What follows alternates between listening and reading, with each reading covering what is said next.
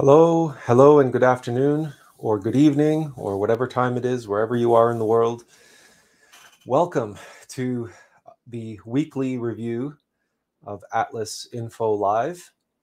This is the program where we will take time to go over the content which we shared in our last two live streams on Wednesday and Friday night, 8 p.m. Eastern Standard Time.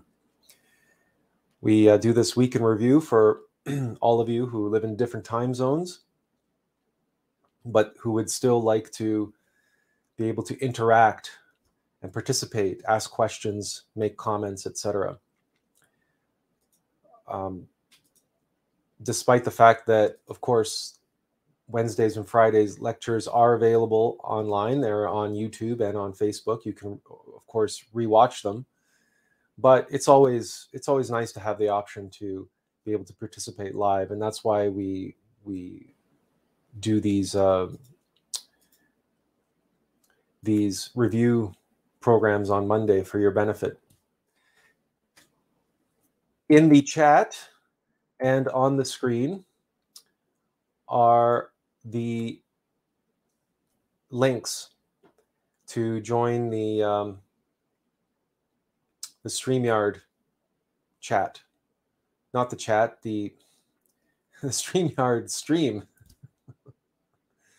So if you follow that link, whether you're on a computer or a tablet or a smartphone, you should be able to follow that link, follow the instructions, and we'll be able to add you as if it was a Zoom call, as if any other live stream on YouTube or anything else. You'll be a participant. You can ask questions, make comments, easier than typing, let's say.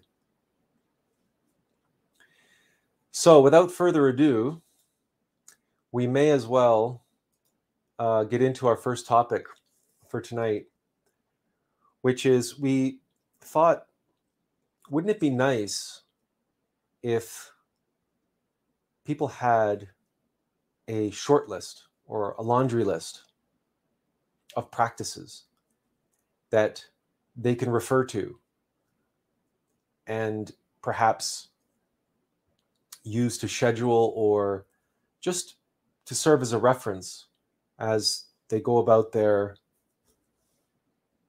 journey to awakening and self-realization.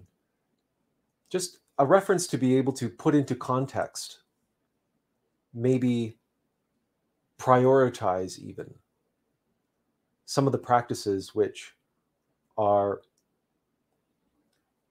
crucial and some practices which are less crucial, potentially beneficial, but certainly some of the practices we'll be discussing shortly fall into the category of,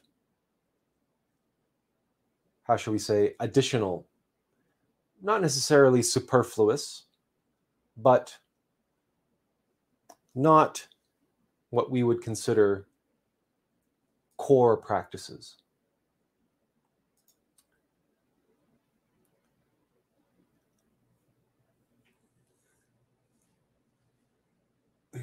By core practices, we mean those practices which are essential and which form the bedrock of any true esoteric journey.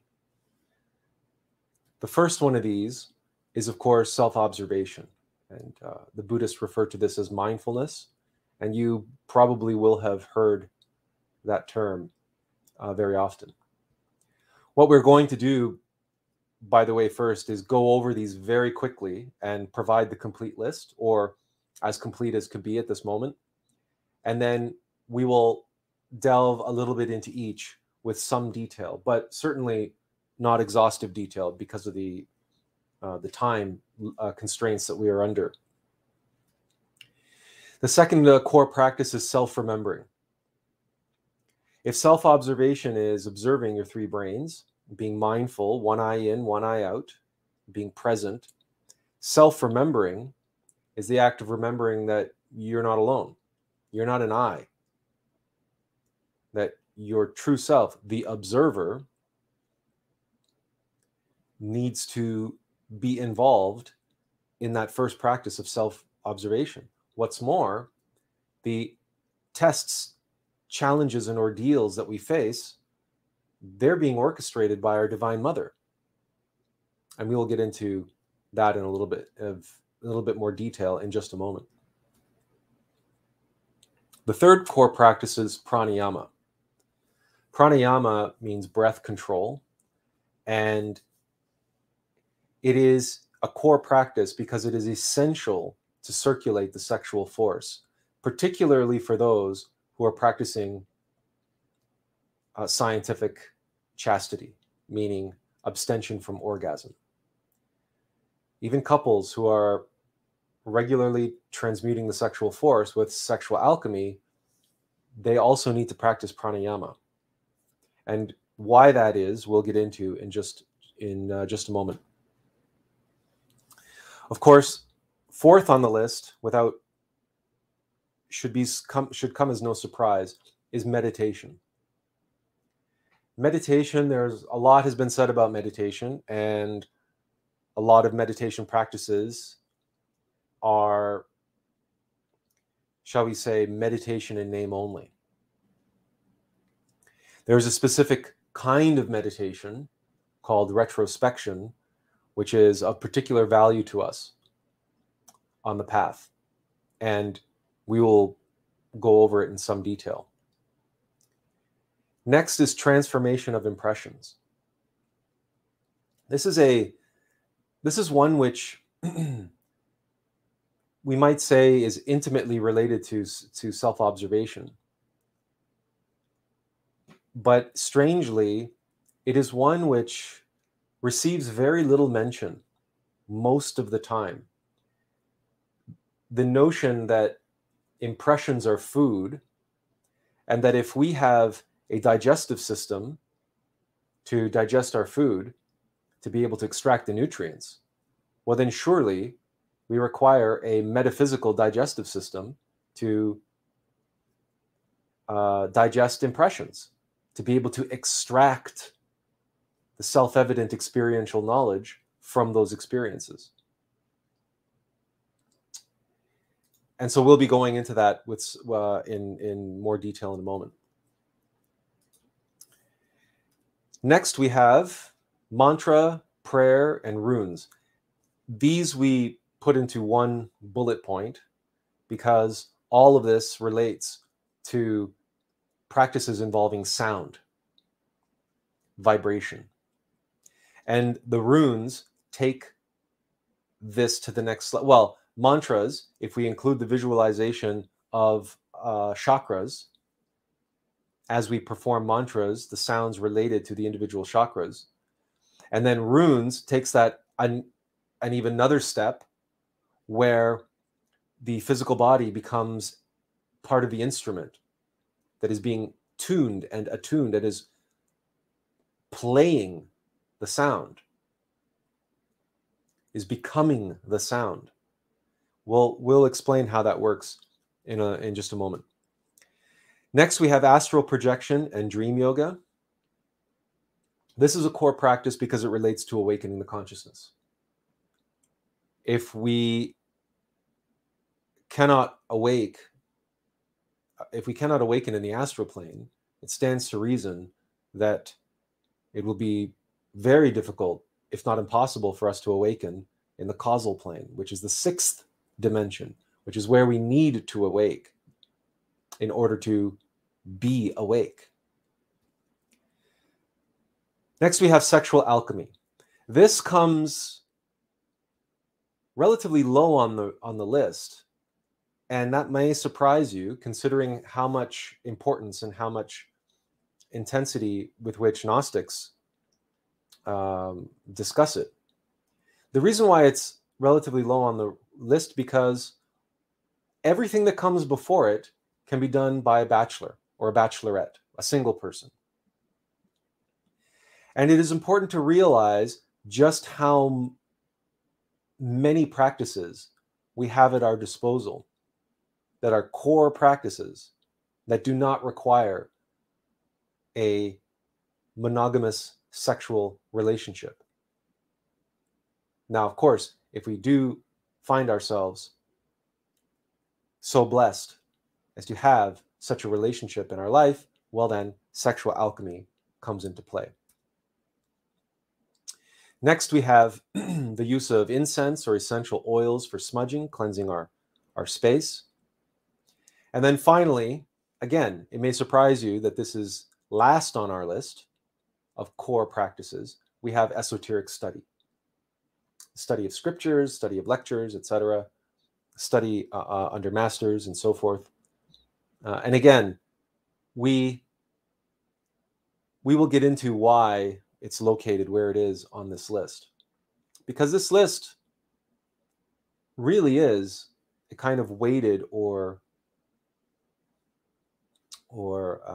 prioritized list. Then we have what we call additional practices. And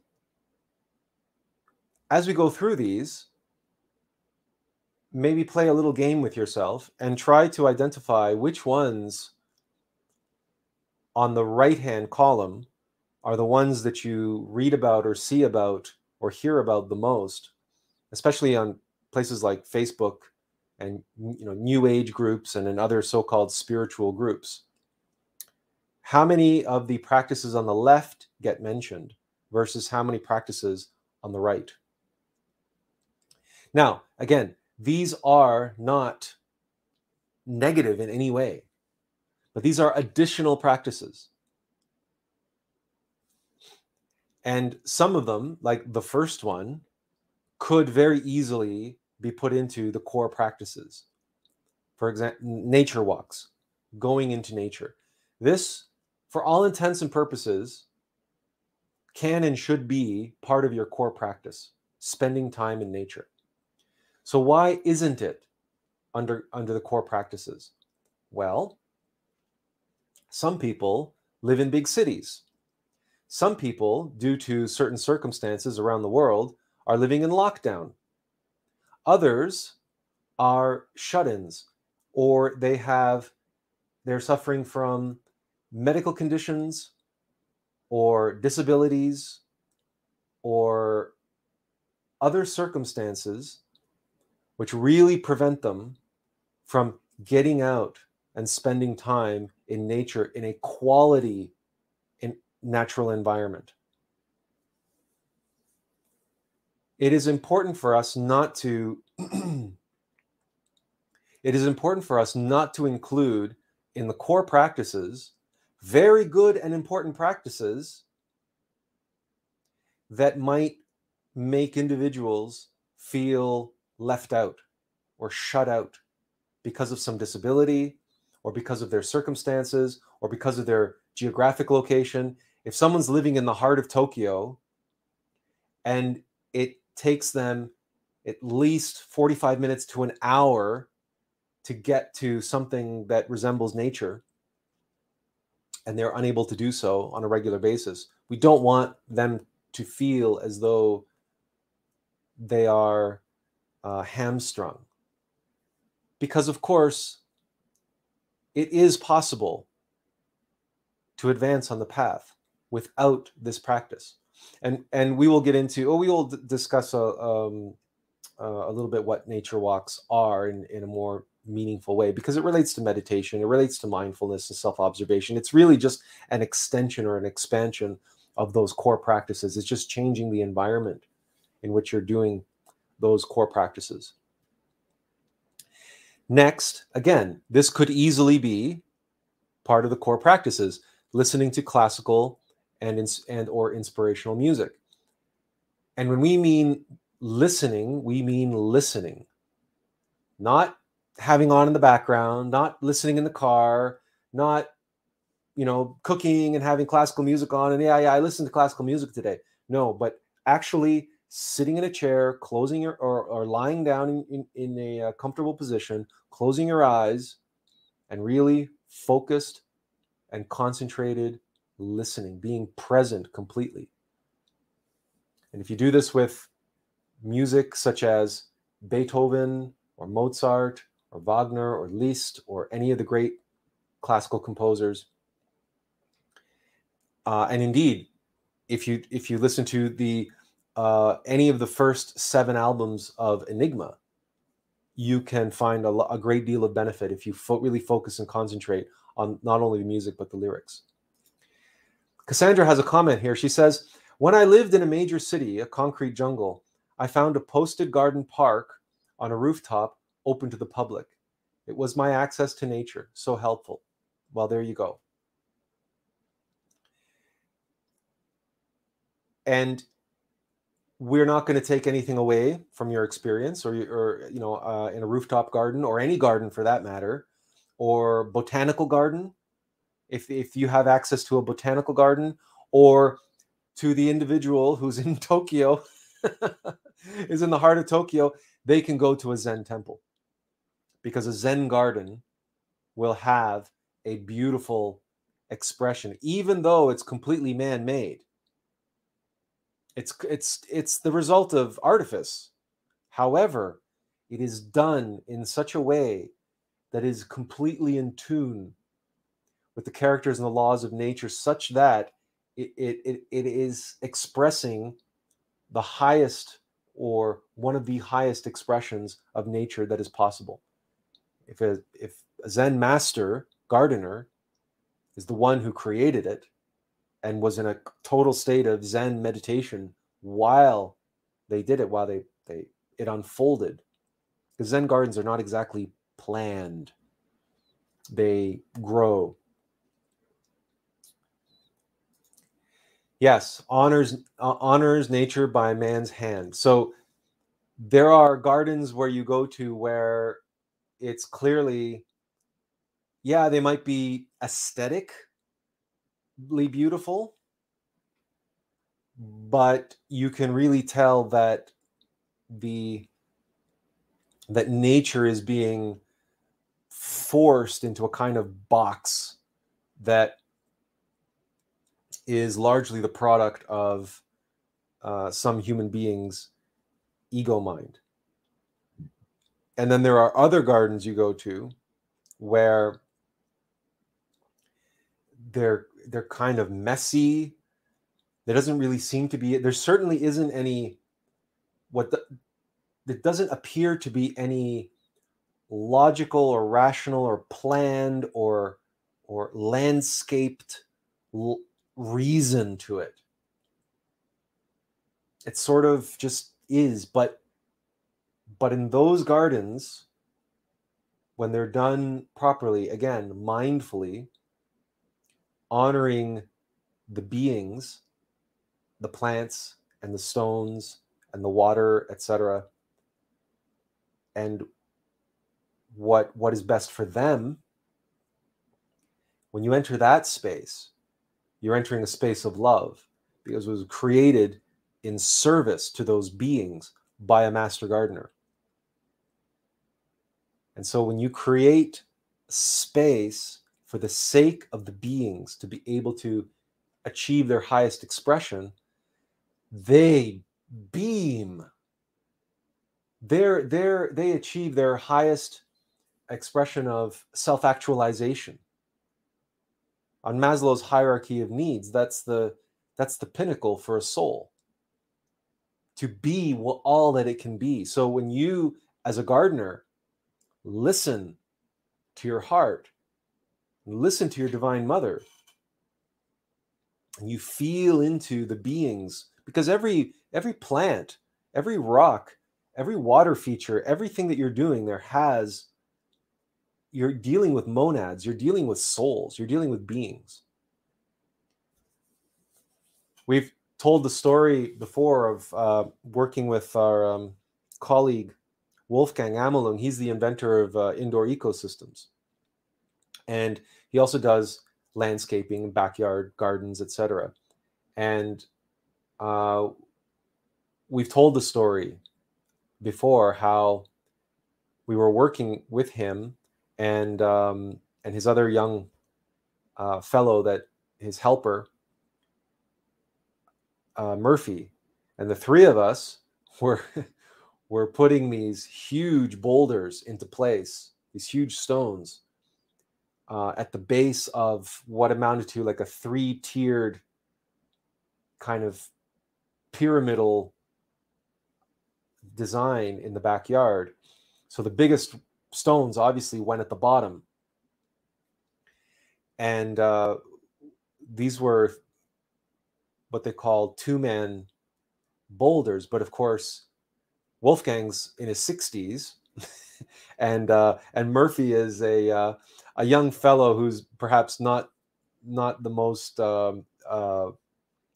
So it was it was quite a chore getting these stones into place. However, once we had them all in a row along the base of this pyramid, and it wasn't a complete pyramid, it was just, we just say that it was like, the feeling that you got from it was like a step pyramid, like a Mayan pyramid. That was the feeling that you got. And we had all these boulders in a row, and then by this point it was dark and it was raining. But there was enough, there was enough light coming in from the house and everything that we obviously could see what we did, but more importantly, you could feel it. And there they were. You have to be able to use your imagination and recognize these boulders had been sitting on pallets wrapped in plastic on the back lot of some landscape supply company for months, if not years. They'd been wrapped in plastic, sitting on a pallet, just haphazardly piled up in these like piles.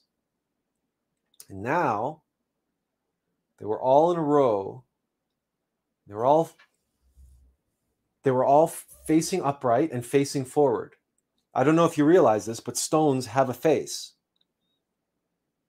Stones have chakras. They have a crown chakra and they have a root chakra. They have a front and they have a back. And you can feel that when you're sensitive and when you're working with them and you're really present and aware. So there they were, these boulders that had been sitting all which way, upside down and backwards with their face down and everything else for years, wrapped in plastic. But now they were all sitting in this row, face forward, upright. They were like a beautiful, proud row of soldiers standing on guard. We had given their life new meaning and purpose, and they were beaming. You could feel it. They were proud. They were filled with purpose, filled with vigor. They were alive in a way that they hadn't felt for years. We gave them that. We gave them that. Because we gave them that, now when you go to that garden, you are hit with everything. You are hit with everything that those stones and those plants and the water and everything that is in that garden, you're hit with everything that they have to give. Because we put all that we could give into that garden. And what we could give is exactly what Cassandra said. Our knowledge, our intuition, but most importantly, our honor and respect and recognition that beings simply want to be all that they can be. To create a space that a being can express itself to its fullest, highest potential. That is a space of love that you've created. And if you create a space of love for an innocent monad, an elemental of nature, that elemental will give back. Because that elemental will be, that spirit of nature will be all that it can be and will make great use of that space of love. And that is why with Peapod Life, as part of the Attlas project, we we work with the science of ecosystems. We work with the metaphysical science of creating spaces of love. Because, of course, the implication is that, and this relates back to that nature walk, right? To spend time in nature where nature is expressing itself and nature is creating a space of love. Well, if it works for boulders and trees and flowers and plants and water, what about our nature? Can a space of love help us achieve our highest expression? And there's a metaphysical science to that. And the answer is yes. But we have to be present and aware. We have to participate in that process. There is a mechanical aspect to it, but we're not interested in the mechanical aspect of it. We're interested in the conscious experience of it. Next on our list of additional practices, we have rites of rejuvenation. And we'll get into more detail. We've talked about them before, but we'll review them quickly. Then we have Reiki, Tai Chi, Qigong, and other energy work, which are very popular, of course, in many circles. You'll often hear people talking about how they are Reiki masters or Tai Chi or whatever. Then there's something that we have personal experience with called network spinal analysis, or NSA. That is the energetic chiropractic methodology that we experience personal benefit from. And it is very important that we take care of our spine.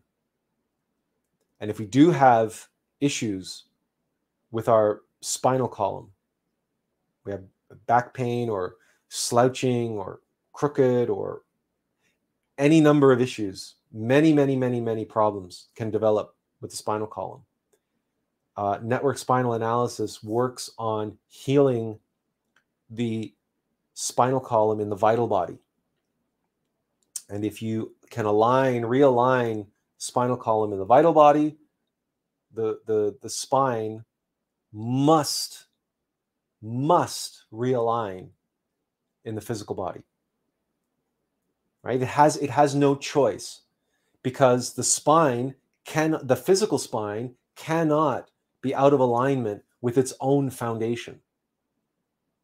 And we are all energy, including the spinal column. And there's nothing more energetic in our body than the spinal column. It is the center conduit for all the energy moving about and through our body. So it's like the core, the trunk line of a electrical grid.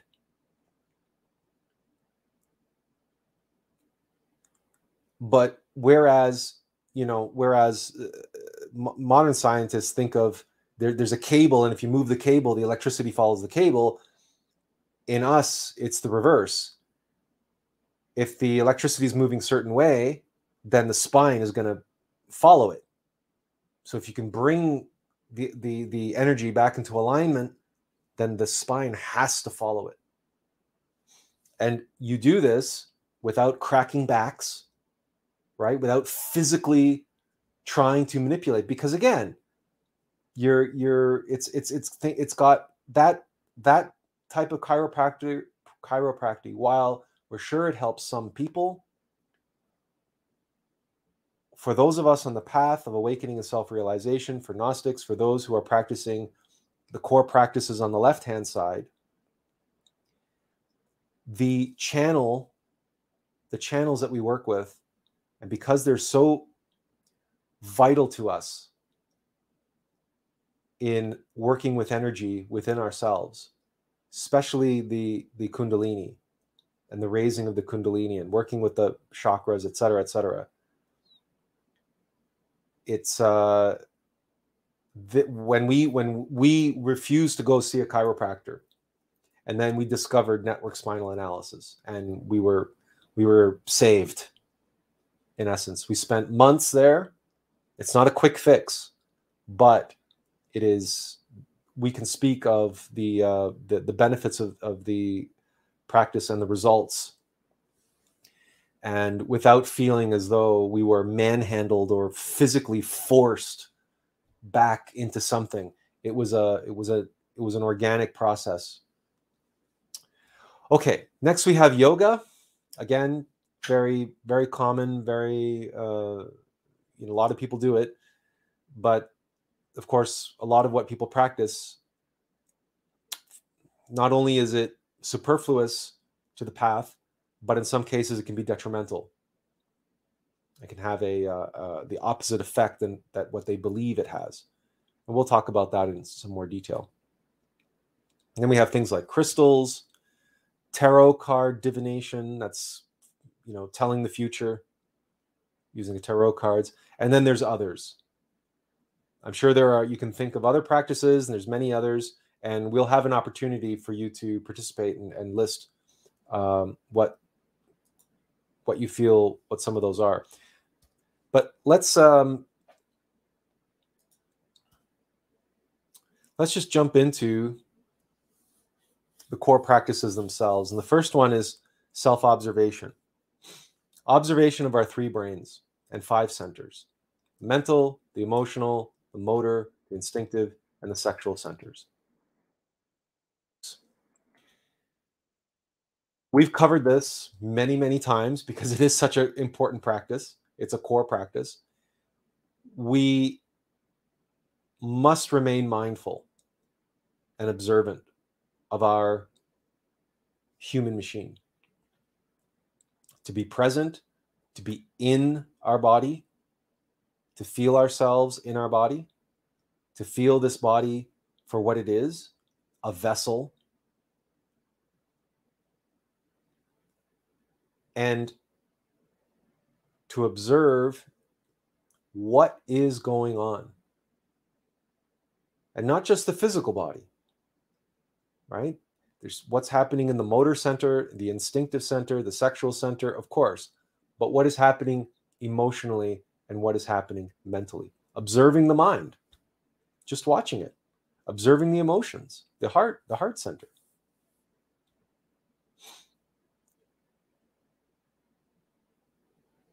This is absolutely necessary because we cannot know who or what is influencing us in any given moment if we do not observe ourselves. If we don't observe ourselves, then we're just on autopilot and things are happening mechanically and we're not even paying attention to them. Where our mind is wandering off of, we're not even present in our body. We're not even in the room that we're in. We're thinking about the future. We're thinking about the past. Our mind is on what we ate this morning, or the chores that we have to do on the weekend. But while that's taking place, all sorts of things are happening and we're missing it. We're not there. It's happening without our knowledge. And if things are happening inside of us without our knowledge, things are happening that we are not experiencing, then there is a disconnect. We cannot extract experiential knowledge from that which we are not experiencing. So this is the foundation of every other practice. Every other practice begins here. If you do not or cannot practice mindfulness, self-observation, then everything else on the list just falls apart. It's pointless. Related to self-observation is self-remembering. So we say self-observation. Okay. Who is the self and who is the observer? and knowing that and remembering that. And more importantly, remembering that everything happens for a reason. And that the person in front of you that's insulting you, calling you names, being difficult, gaslighting you, it's being toxic, or just being themselves and just happen to be triggering your frustration, causing you to lose patience with them. All of that is being orchestrated by your Divine Mother. So if you do not remember yourself, if you do not remember your Divine Mother in that moment, the tendency will be to react to that individual or to outside circumstances with anger, with fear, with pride, with envy, with greed, with lust, with laziness. In other words, the tendency will be to react instinctively, automatically, mechanically, egoically. But when you remember your Divine Mother, you're observing yourself, you're remembering yourself, you're remembering you're the observer, and you're observing as these mechanical reactions and tendencies arise in you, you say, aha, this person or this experience is my Divine Mother arranged for them to be here now in this moment. Why? To trigger these reactions, these automatic mechanical reactions in me, which now I can observe. Whereas before, they were hiding in the shadows. They were lurking in the dungeon somewhere, just waiting for their chance to come out and play. Well, now Divine Mother has arranged it. And now they're out and they want to play and they want to get into the game. Am I going to let them? Am I going to indulge them? So self-remembering is identifying as the observer, your innermost being, but also remembering your Divine Mother and remembering the being of your being, the being of beings. Because remembering your being of beings, we remember that everyone you meet has an innermost being and a Divine Mother, an individuated essence of the Logos. This is the way that we become one with others. We don't become one with others just through empathy. Because empathy is a tricky, slippery slope. Many people believe that they're spiritual or that they're awake or that they're enlightened just because they're empaths. All an empath is someone who can feel other people's pain. And lots of times that's just happening in the morphogenetic field. Or you see blood, or you see this, you see that, and you feel it because of, you're feeling their pain. But that doesn't mean you're connected to them. But many empaths believe that that's what that means, that I'm one with them because I can feel their pain. Far too many people try to connect to one thing and all things at these lower levels, i.e., energetically through the vital body. That's the fourth dimensional reality. That's actually beneath thoughts and emotions. So in the morphogenetic field, where, for example, mob mentality kicks in, or groupthink, where you have people in a group and they all start thinking the same way, or you have a mob that all start losing their mind and rioting, all of that is within the four bodies of sin. And there is a limit to how far you can take that.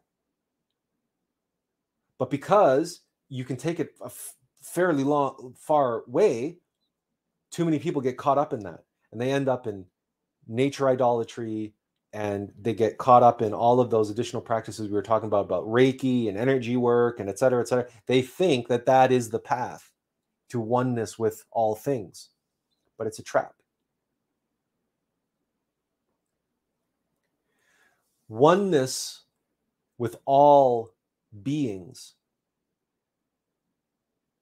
with all monads, with all individuated essences of the Logos, can only legitimately become a reality through achieving union, yug religare, with our own innermost intimate Christ, the Logos within. We must awaken and be our monad, and more importantly, recognize, remember the being of our being, the being of beings. Remember that we are just a cell in the body of the universe. And that body has a being. And if we can self-realize,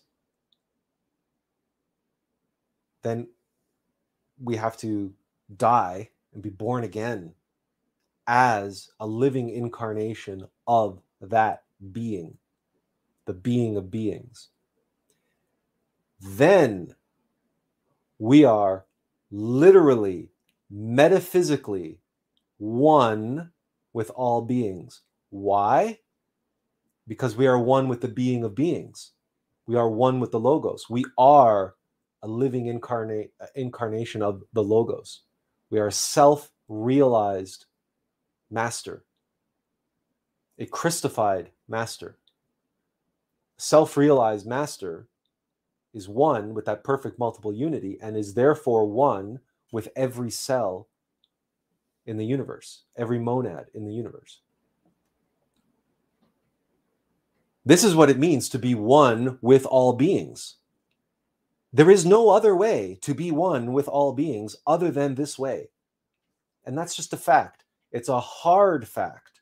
It is a truth that far too many people refuse to believe or accept, refuse to acknowledge, because it's too damn hard, because it's much easier for them and it's much more pleasurable for them, and it feeds their mystic pride to believe that by doing Reiki or performing ecstatic dance in a group or dancing to the beat of a drum in a group, we're all one that way. Just, yeah, sure.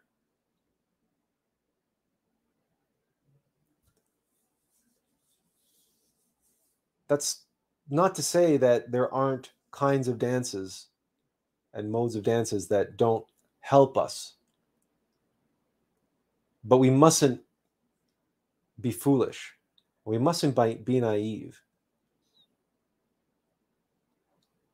Self-remembering is accepting of the facts, accepting of reality. That we down here are just a vessel. And the first step is to embody and awaken as the dweller of the vessel, our being. The next step is to self-realize that the dweller is actually an individuated essence of the being of beings. And then if our innermost being can achieve that level of self-realization, then we can be one with all beings. But that is the step-by-step process. That is what's being shown here in this image. That is what it means to ascend. That is what it means to be an ascended master. People talk about 5D ascension. Don't even get us started on that.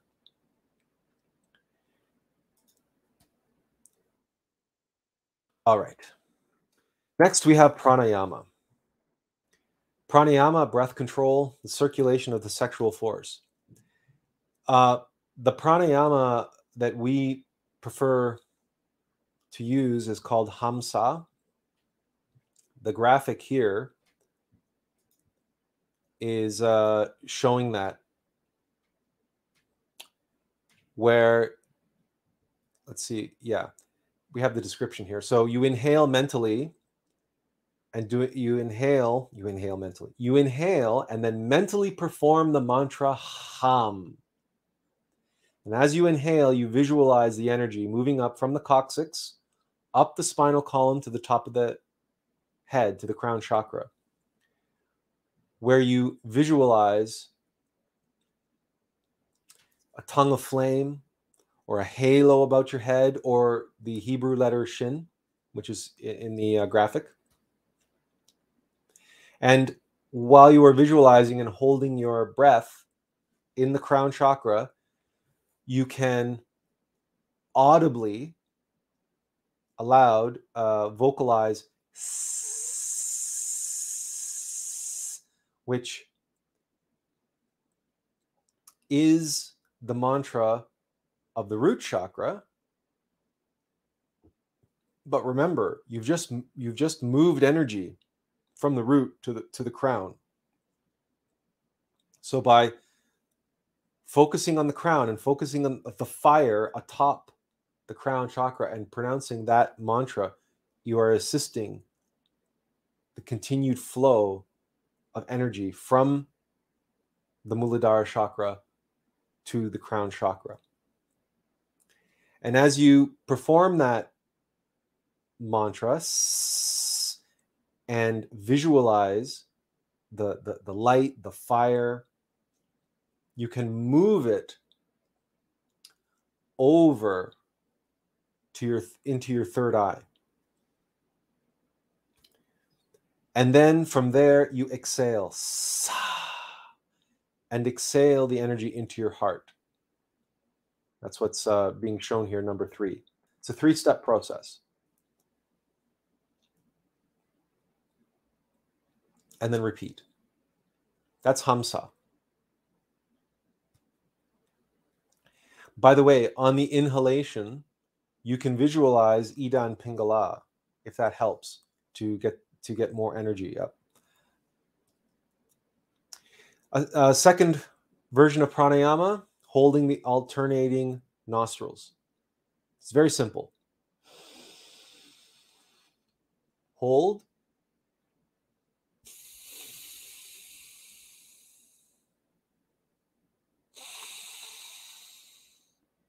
Hold. It's one pranayama. Inhale, hold, exhale. Inhale, hold, exhale. Alternating nostrils. There's a version of this known as Christic Egyptian pranayama, which combines this type of pranayama with mantralization. And you have to perform it in a certain order. And it is different for women than for men, because in men and women, the nadis are reversed. They're opposite one another. So when you perform Christic Egyptian pranayama, and you can find instruction on how to do that on Gnostic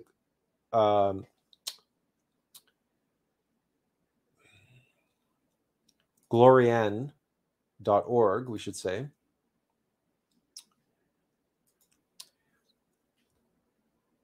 When you perform this pranayama, you have to do it in the correct order with the correct mantras, and it's different for men and women. So if you want to study that particular type of pranayama, pay special attention and to the section that relates to your biological gender. And yes, it's biological gender.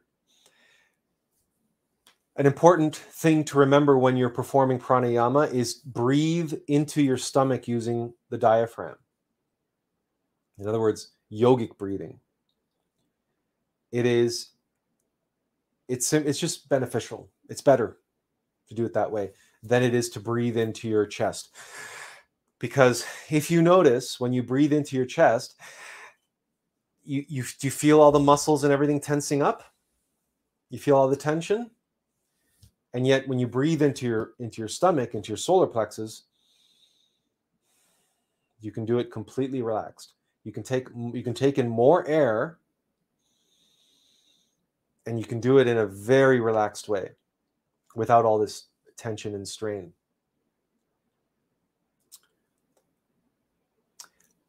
Another important thing to remember is the prana or chi will flow, but do not force the breath and do not overdo it. So in other words, don't overload your nadis with energy. The point of pranayama, and we were guilty of this for many years, performing pranayama in a way where every breath was like a game, trying to see how much energy we can draw up in every breath and how much prana we could feel on the out breath.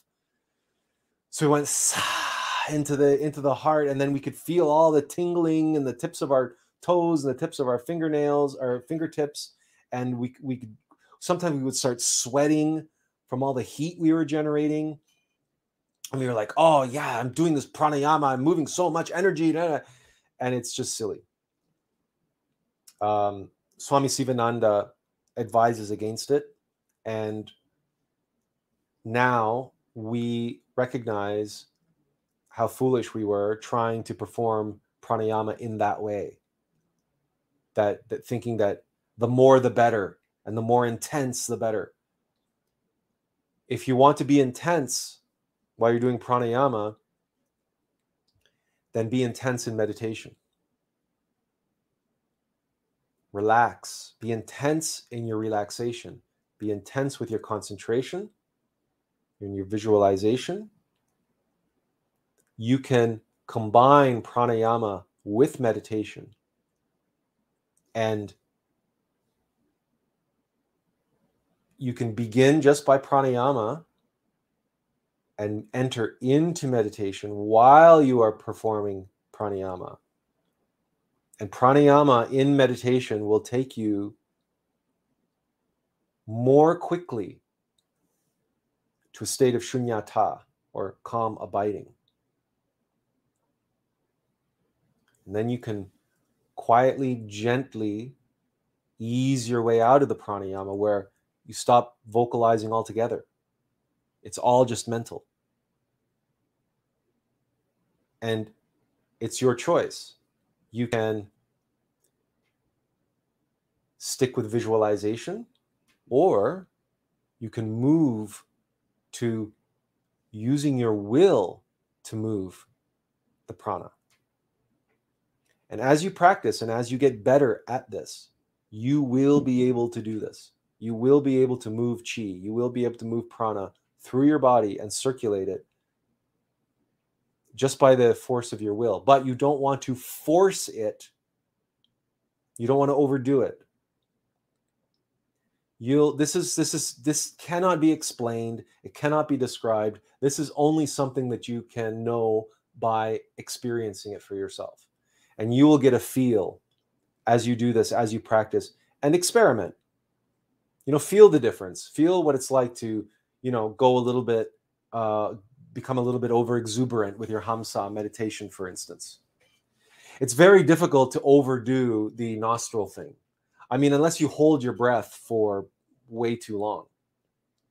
And by the way, the most simple pranayama you can do, let's say you're having a busy day and you find yourself on a bus or on a train. Well, you're not going to start doing this, right, on the bus or the train, and you're not going to start doing hamsa pranayama. But what you can do is take 5 minutes, 10 minutes, or depending on, the distance to your next stop, and just take in a breath and hold it. Now, don't hold it to the point where you start turning blue, but just hold it and then breathe out. And you can breathe out through the mouth. So breathe in through the nose, hold it, and breathe out through the mouth. That is the simplest pranayama that you can do. And you will be moving some chi, some prana as you do that. And if you add visualization while you're doing that, or if you're doing hamsa mentally while you do that, you can do this on a train. You can do it on a bus. Nobody needs to know. You can do it while you're waiting in an airport for a flight. Nobody needs to know you're doing this. You can do it in a waiting room in a doctor's office. So there's really no excuse for not doing pranayama. 2 minutes, 3 minutes here or there, several times a day. If you do 3 minutes 10 times a day, you've done 30 minutes of pranayama. So if you say, I don't have 30 minutes to do pranayama, do you have 3 minutes? If you have 10 hours in a day, and you can take 3 minutes out of each one of those hours, you can do 30 minutes of pranayama. All right. Then we get to meditation. The first methodology that we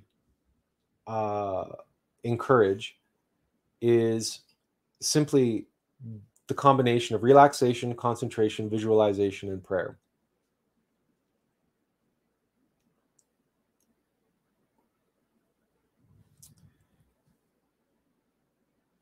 Relaxation is absolutely crucial.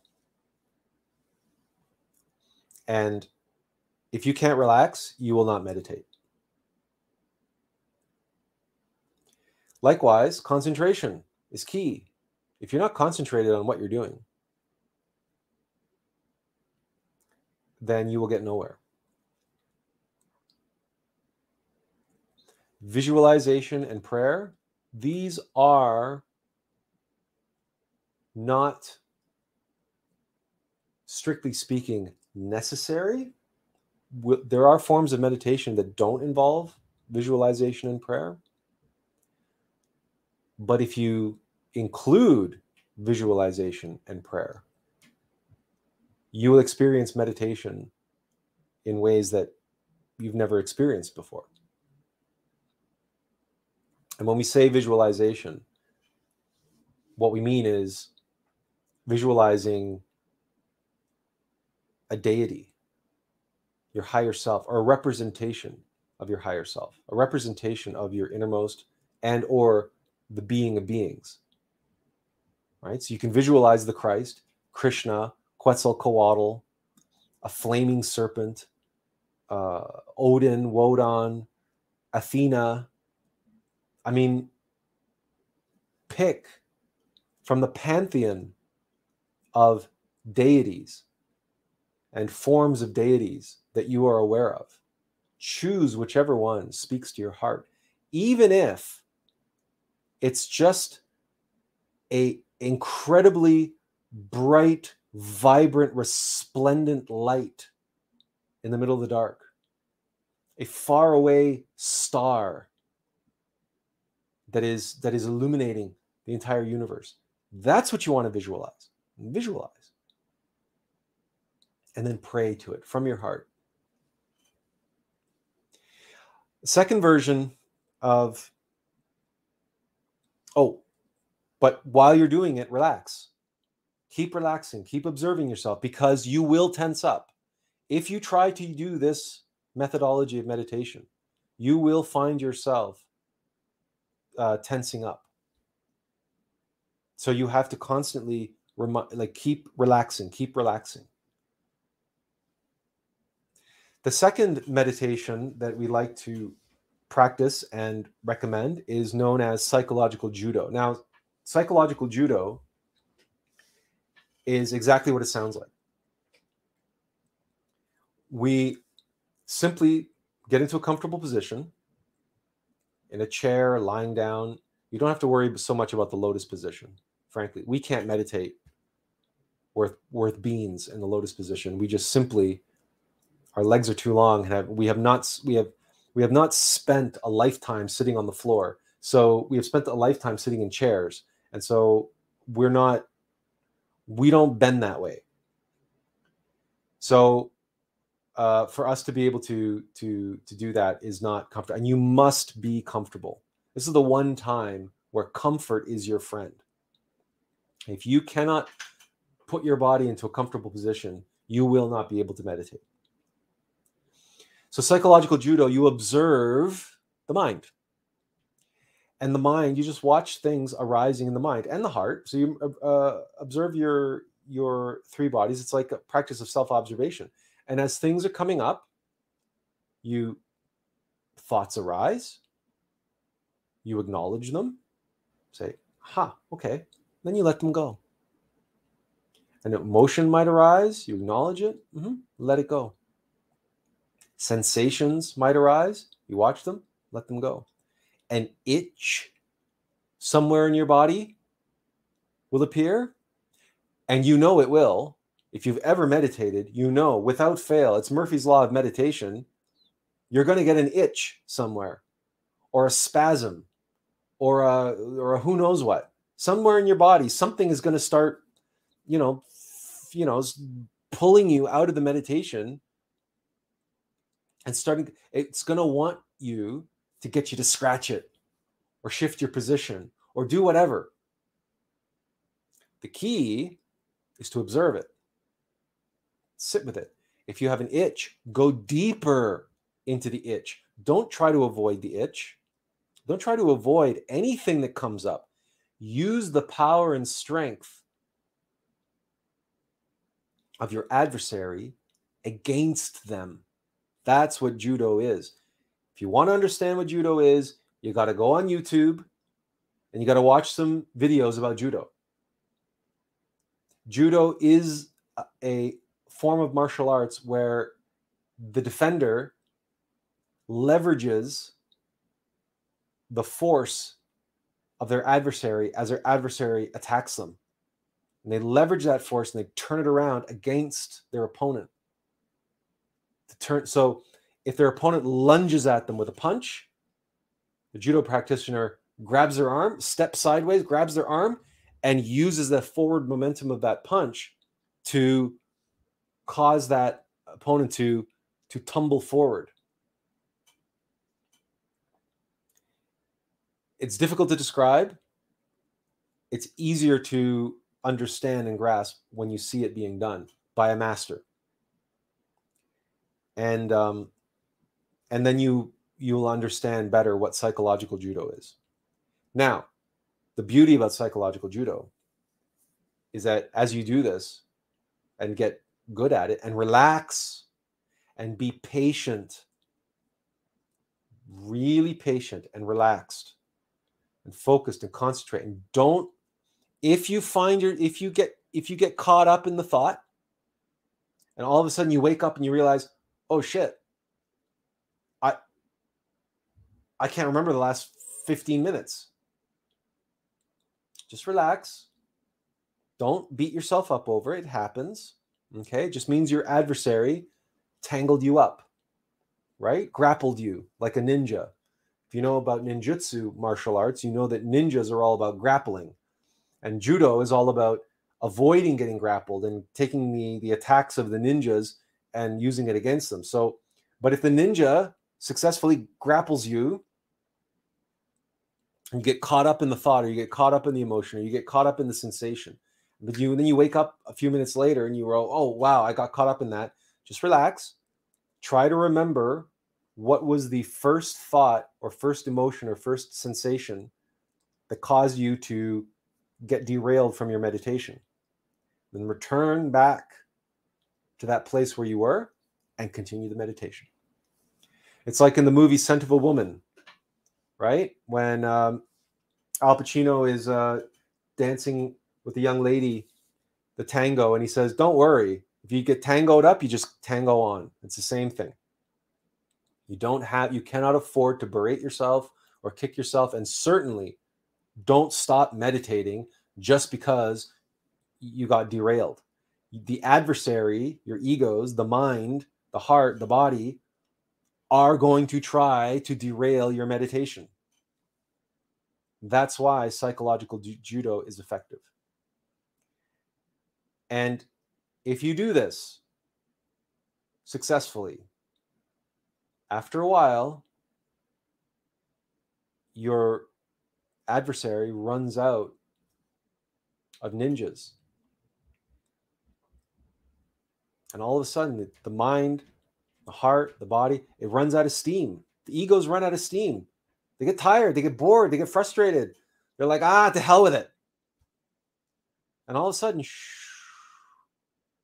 everything just calms right down. And sometimes you can be sitting there and it's just like really, it's just like one of those B-movie martial arts films. You're just, all these attackers, all these ninjas are coming at you and you're the hero and you're fighting them off and you're doing this judo and they're all flying left, right, and center. And all of a sudden, boom, they're gone. They stop coming. Sometimes it's like that. And all of a sudden you go from this high level of activity, and then you just dive into this place, and then you're in this place of meditation. Then your meditation really begins.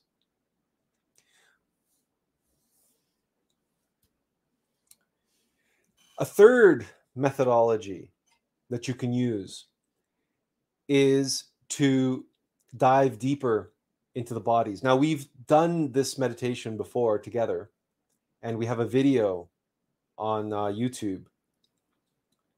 And it's sort of just what it sounds like. You start off by being present in your physical body and going as deep as you can into your physical body. And then, after satisfying yourself and really being present and really feeling as though you have reached the basement of your physical body,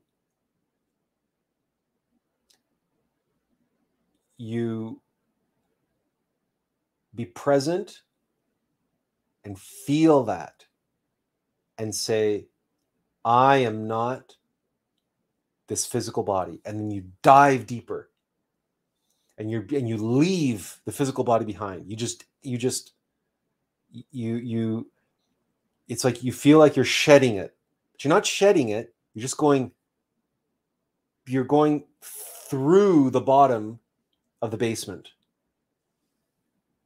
And now you dive into your vital body, the body of chi, the body of prana. And you begin to put your focus, your concentration, your attention on your vital body. And you begin to feel that. Feel the energy, feel the tingling, feel the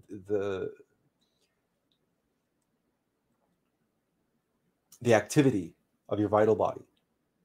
And be present in your vital body and really feel it and be there and keep going deeper into that until you have the same experience as you did with the physical body. Only now you feel you've reached the basement of your vital body. You've reached the limits of your vital body. And then again, say to yourself, I am not this body. And then you dive past that basement, through the floor of that basement, into your next body, the astral body. And then you perform this same process. Physical body, vital body, astral body, mental body, causal body, Buddhic body, and then Atmic body. And when you reach the end of the Atmic body, you say, I am he, I am he, I am the being. This is my body. And from there, as the being in your Atmic body, you can feel yourself as the being. You can turn and this process, you can now recognize that you are an individuated essence of the Logos. So now, from here, from that point of meditation, you can shift from going deeper and deeper and deeper and deeper and deeper. But now you've reached a point where now you can shift to expansion and expand into the being of beings that you are an essence of. This is something that you have to experience to really appreciate. But again, it's just another form of meditation. Again, don't worry about sitting in the lotus position. Perfectly acceptable asanas include sitting in a comfortable chair, lying down. The important thing is to keep your spine straight. That's the important thing. Be relaxed and comfortable. Now, possibly the most important form of meditation is retrospection. This is where we visualize our day and you pick a specific event from that day. So begin the day, begin retrospecting on your day at the present moment, moving backwards, or begin from the time that you woke up or from your dreams, what you were dreaming before you woke up, and move forward. Either way, if you can, you want to include your dream time if you can remember your dreams. So, and you scan moving forward or scan moving backward, and all the events of the day, and then you find a specific event that was dramatic, that had importance, meaning,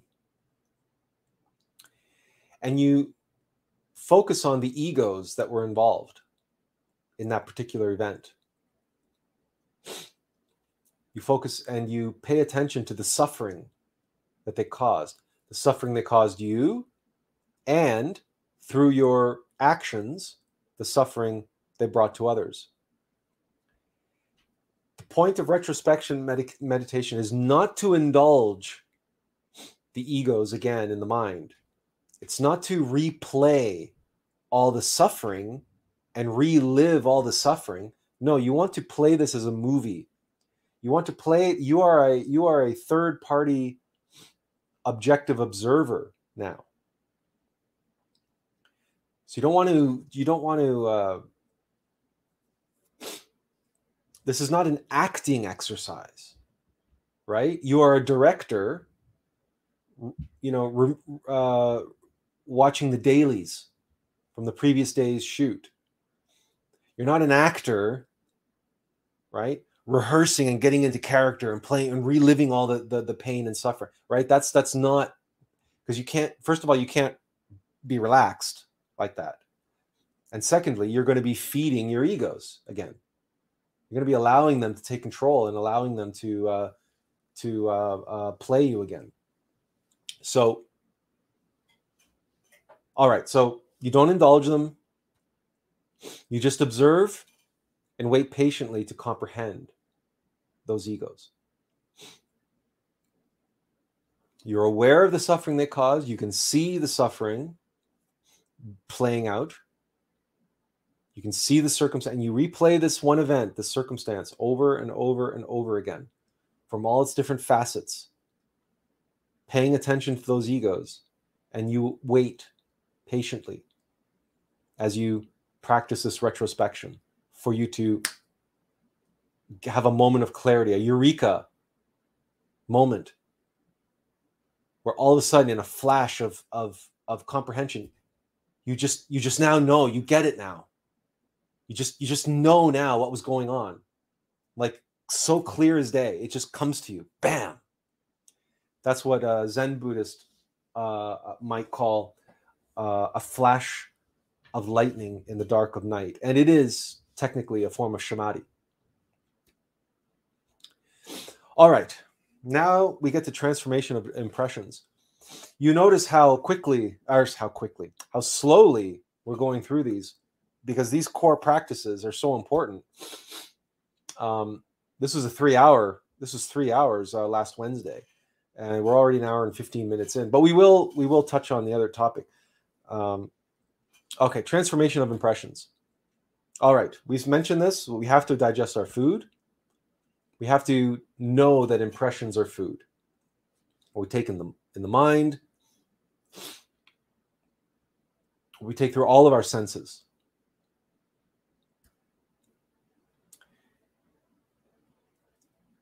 We have to digest impressions consciously to transform them from automatic, unconscious to conscious experience. It bears repeating. We have to digest impressions consciously to transform them from automatic, unconscious to conscious experience. Because if they remain unconscious, then it's our egos who are digesting them. And the experience becomes subconscious. The experience goes into our subconscious. We're feeding our egos with those impressions.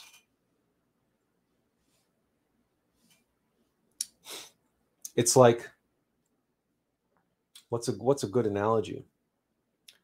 Imagine having a tapeworm, and everything you eat just gets eaten up by the tapeworm. Your digestive system is not able to digest anymore. Everything you do is you're just feeding this tapeworm that just keeps growing and growing and growing and growing. Observe negative egoic reactions, acknowledge them, then transform them into positive conscious responses. This is where the psychological judo meditation becomes a valuable exercise, a valuable practice of allowing things to arise, recognizing them, and letting them go. If you combine psychological judo with relaxation, concentration, visualization, and prayer,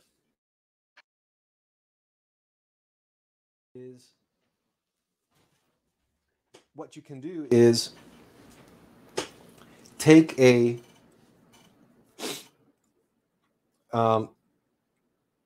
something that arises, recognize it,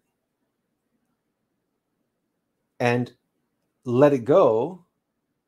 But as you're letting it go, replace it with something beautiful, something positive, a prayer, just a phrase, and visualize something, so transform it. The easiest way to transform is remembering your Divine Mother and expressing gratitude.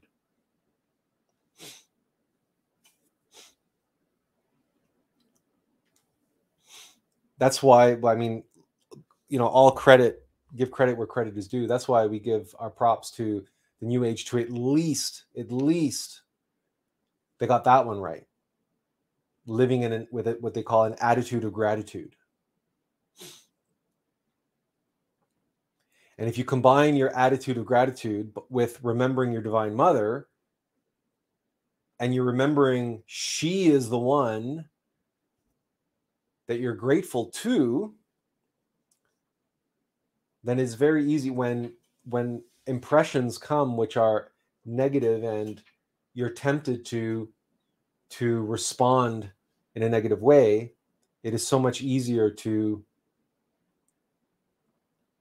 easier is not the right word. It's so much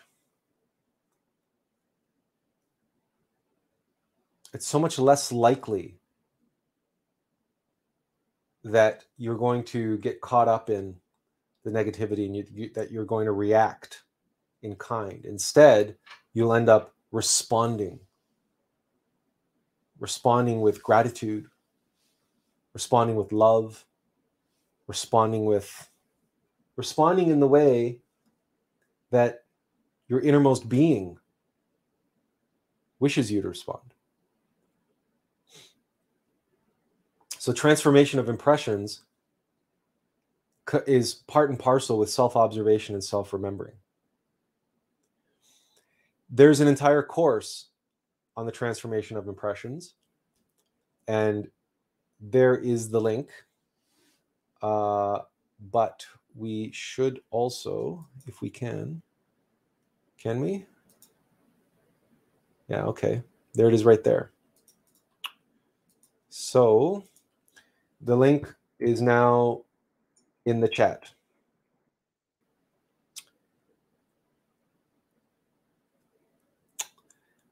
This is one of those courses that it's really worthwhile. It's really worthwhile taking the time to go through it. All right, where were we? Oh, we're over here. Okay.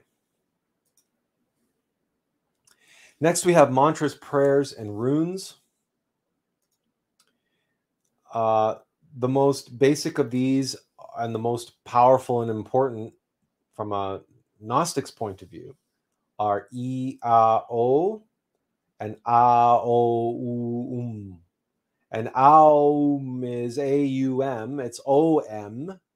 So Om, is the mantra of the heart. But Ah is the mantra of the lungs of the thymus gland. It's behind the heart. It's the same chakra. So it's Aum. And U is the mantra of the solar plexus. So we mustn't think of the heart chakra as just being the heart. The heart chakra is the largest chakra in the body. The heart encompasses four chakras. M is the chakra of the sexual organs. And then if you want to expand that out further, well then you encapsulate the third eye and the crown chakra, the throat chakra, which is the esoteric ear, and the Muladhara chakra, the root chakra, which is S, which we discussed earlier during pranayama. And now you have Yaumes, which is James. Yaums. I can't do that properly pronounced, but that's James in Hebrew. If I is a Y,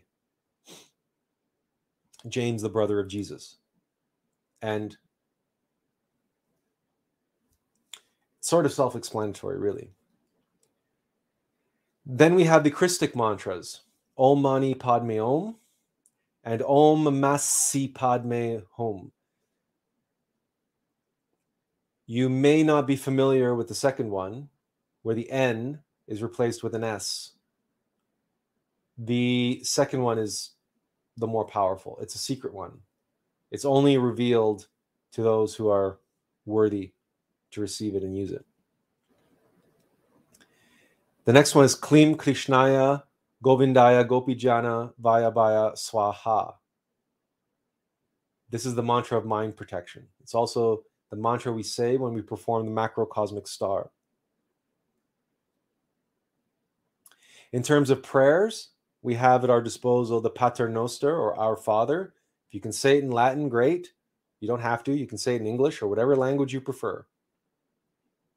Then we have the Hail Mary, conjurations of the 4 and 7, invocation of Solomon, and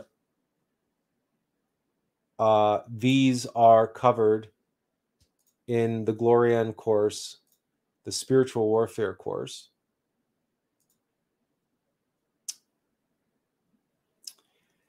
And hopefully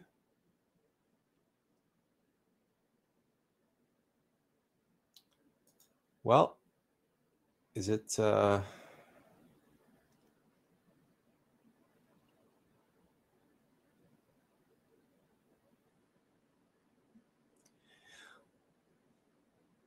okay, so the link that we have here is the invocation of Solomon. But all these prayers can be found on glorian.org. You just have to do a search for them by name.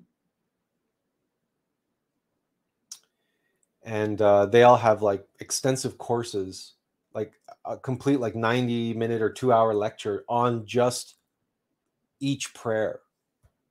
So you can spend a great deal of time studying the meaning and importance of these prayers. And then of course there's just praying from your heart, just speaking to your innermost being and to the being of beings. When you combine prayer and meditation, one of the things that we like to point out is that the first line of the Our Father is, Our Father who art in heaven, hallowed be thy name. Thy kingdom come, thy will be done on earth as it is in heaven. But it says our Father, not my Father. It says our Father.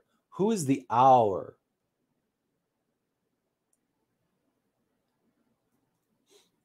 If you're alone in your room at night praying the Our Father, why are you saying our Father? If you go into meditation, you visualize, and you see a visualization of your innermost being, and you visualize yourself drawing nearer and nearer and nearer and nearer and nearer to your innermost until you mesh, you join, you coagulate and become one. And feel yourself one with your innermost being. If you've spent, an hour diving into your bodies and now you're in your atmic body and you're literally in the body of your being, your Atman, and you're one with your Atman after spending an hour doing that meditation, then from that place, visualize the Christ, Quetzalcoatl, Krishna, it doesn't matter. However you visualize the Logos, the glowing star at the center of the universe, it doesn't matter. The fire of the fire, the light of lights. Then, together, combined as one, you and your innermost Atman, as one, pray to the Logos. Our Father, who art in heaven, hallowed be thy name. Thy kingdom come, thy will be done on earth. This earth, this physical body, that's our earth, as it is in heaven.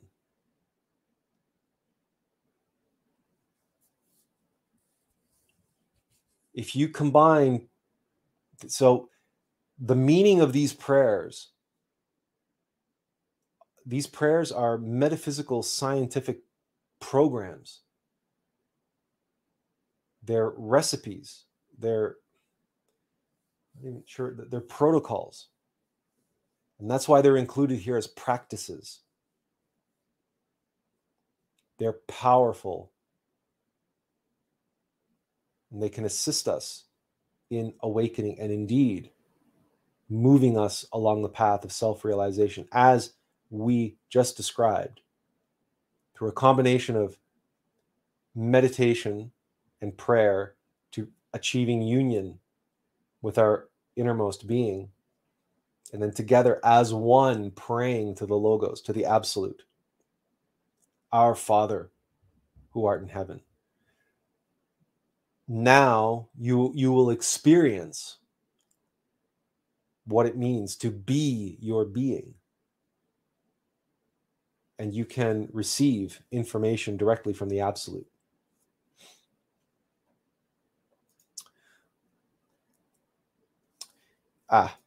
This is the other course that we wanted to bring up. And okay, so here's the page on Glorienne that's called Prayer and Mantra. And there's the link in the chat. And here it is on screen. And there are books and courses, and there's a FAQ, and there's lots of resources on prayer and mantra there on for you to peruse at your own convenience. Finally, we get to runes, and runes are a practice whereby we combine a movement and a mantra or series of mantra or series of movements and series of mantras.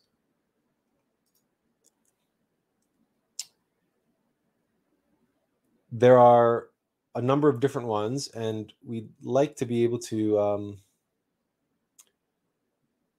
they have videos on YouTube as well showing you the movements, but the individual lectures here explain everything about each one of these runes. This is a way to incorporate the physical body into your practice, which is far more powerful and meaningful than yoga. It's just straight up. And it is important to include our physical vessel somehow in our practices. So every day we want to be able to activate the mental center, the emotional center, and the motor physical, the motor instinctive sexual center consciously. And the runes will help do that, the physical body, and in a conscious, higher way.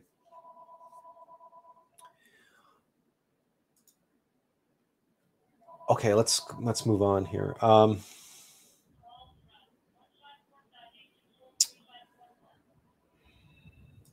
Okay. Next, we have astral projection and dream yoga.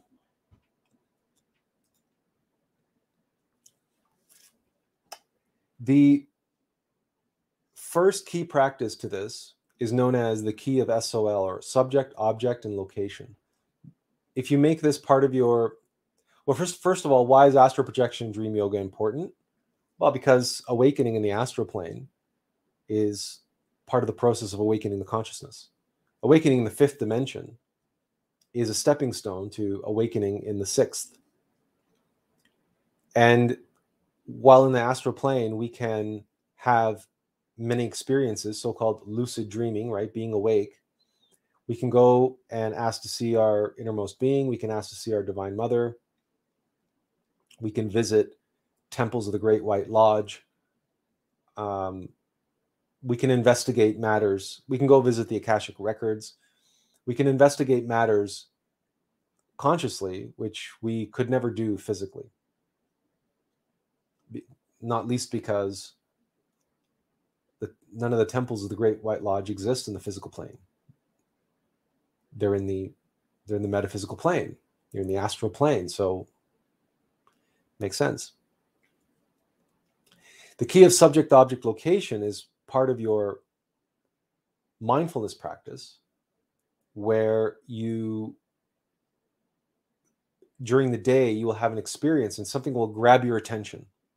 Just whatever it is, grabs your attention, you pay attention to it, and in that moment, you take stock, you recognize the subject, the object,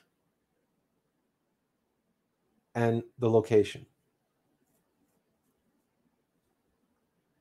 So what are you observing? The object, and you, the subject that you're that is observing, or sorry, we always get this backwards. The subject of your observation, the object of your observation, the objective observer, yourself, your higher self, and then your location. So we'll have to double check that, because right now we're feeling a little bit, our minds are a little bit hazy, and now we think we might have gotten that. Anyway, the point is, you have to observe whatever it is you're observing. You pay close attention to what you're observing. You remember what's being observed. You remember the observer. And then you ask yourself, where am I? Am I in the astral plane? And then you prove to yourself where you are by taking a little jump with the intention to fly. Yeah. If you are in the astral plane, you will float. If you practice the key of SOL, right? Key of soul, the key of light, the key of the sun. And when your consciousness gets pricked and your attention is drawn to something, you know you need to pay attention to that for some reason. So take that opportunity to pay attention to that. What are you observing? Why are you told to observe it? Who is observing it? Who is the observer? And where am I? Am I in the astral plane? And if you can't jump because you're in a public place and you don't want to seem silly, you can't jump anywhere, right? You can do other things like try to stretch your finger out. Or if you're sitting on a bus, you can try to push your finger through the seat back in front of you. There are different things that you can do to test which reality you are in. There is no gravity in the astral plane. So if you try to jump, and you can stretch your finger, you can do things in the astral plane that you cannot do in the physical universe. Therefore, if you practice this while you are awake during the day, you will remember to do it while you are dreaming at night. So when you'll be in a dream and something happens and you go, hey, that's interesting.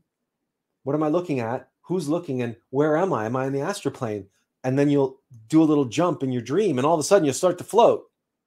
But you got to do the jump with the desire to float, with the intention to float, with the intention to fly. There has to be a will there behind that jump. And then, if you're dreaming and you ask yourself, am I in the astral plane? And you jump and you're floating, boom, you're going to wake up. Not physically you're going to wake up. You're going to wake up in your dream. You're going to begin your astral projection. You're going to be aware that you're dreaming. You're going to begin lucid dreaming. And from there, you can travel. You can ask to see your divine mother. You can ask to see your innermost being. You can travel to the temple of the White Lodge, to one of the temples of the White Lodge. You can travel to the Akashic records. You can go visit the lost Library of Atlantis in the mountains of Tibet. The universe is your oyster at that point. But try not to travel too far,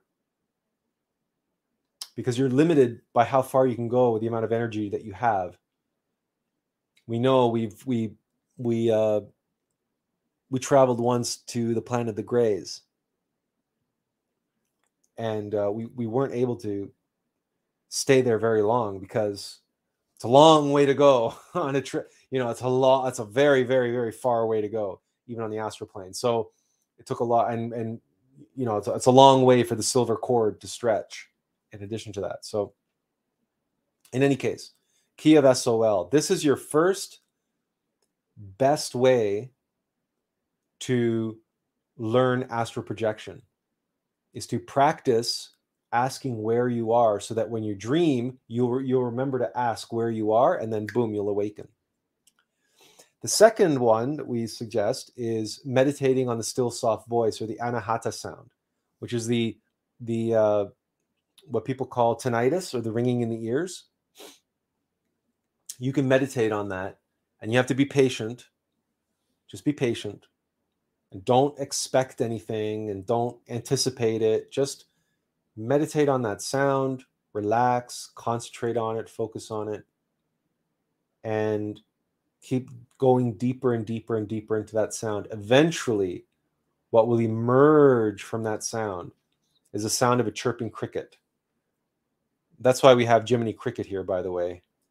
We have Jiminy Cricket here for that reason.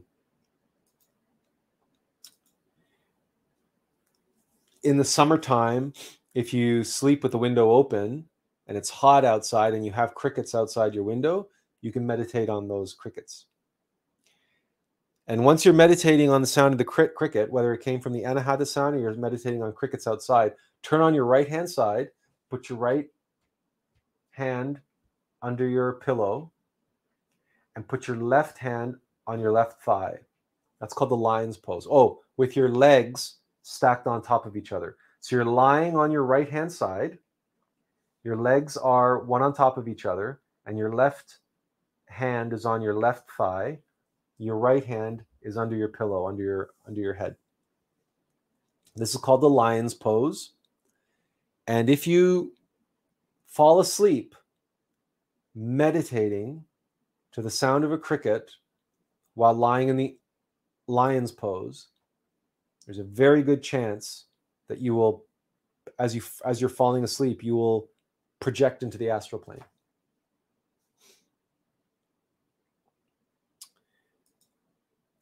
There are okay. This is a description of that practice.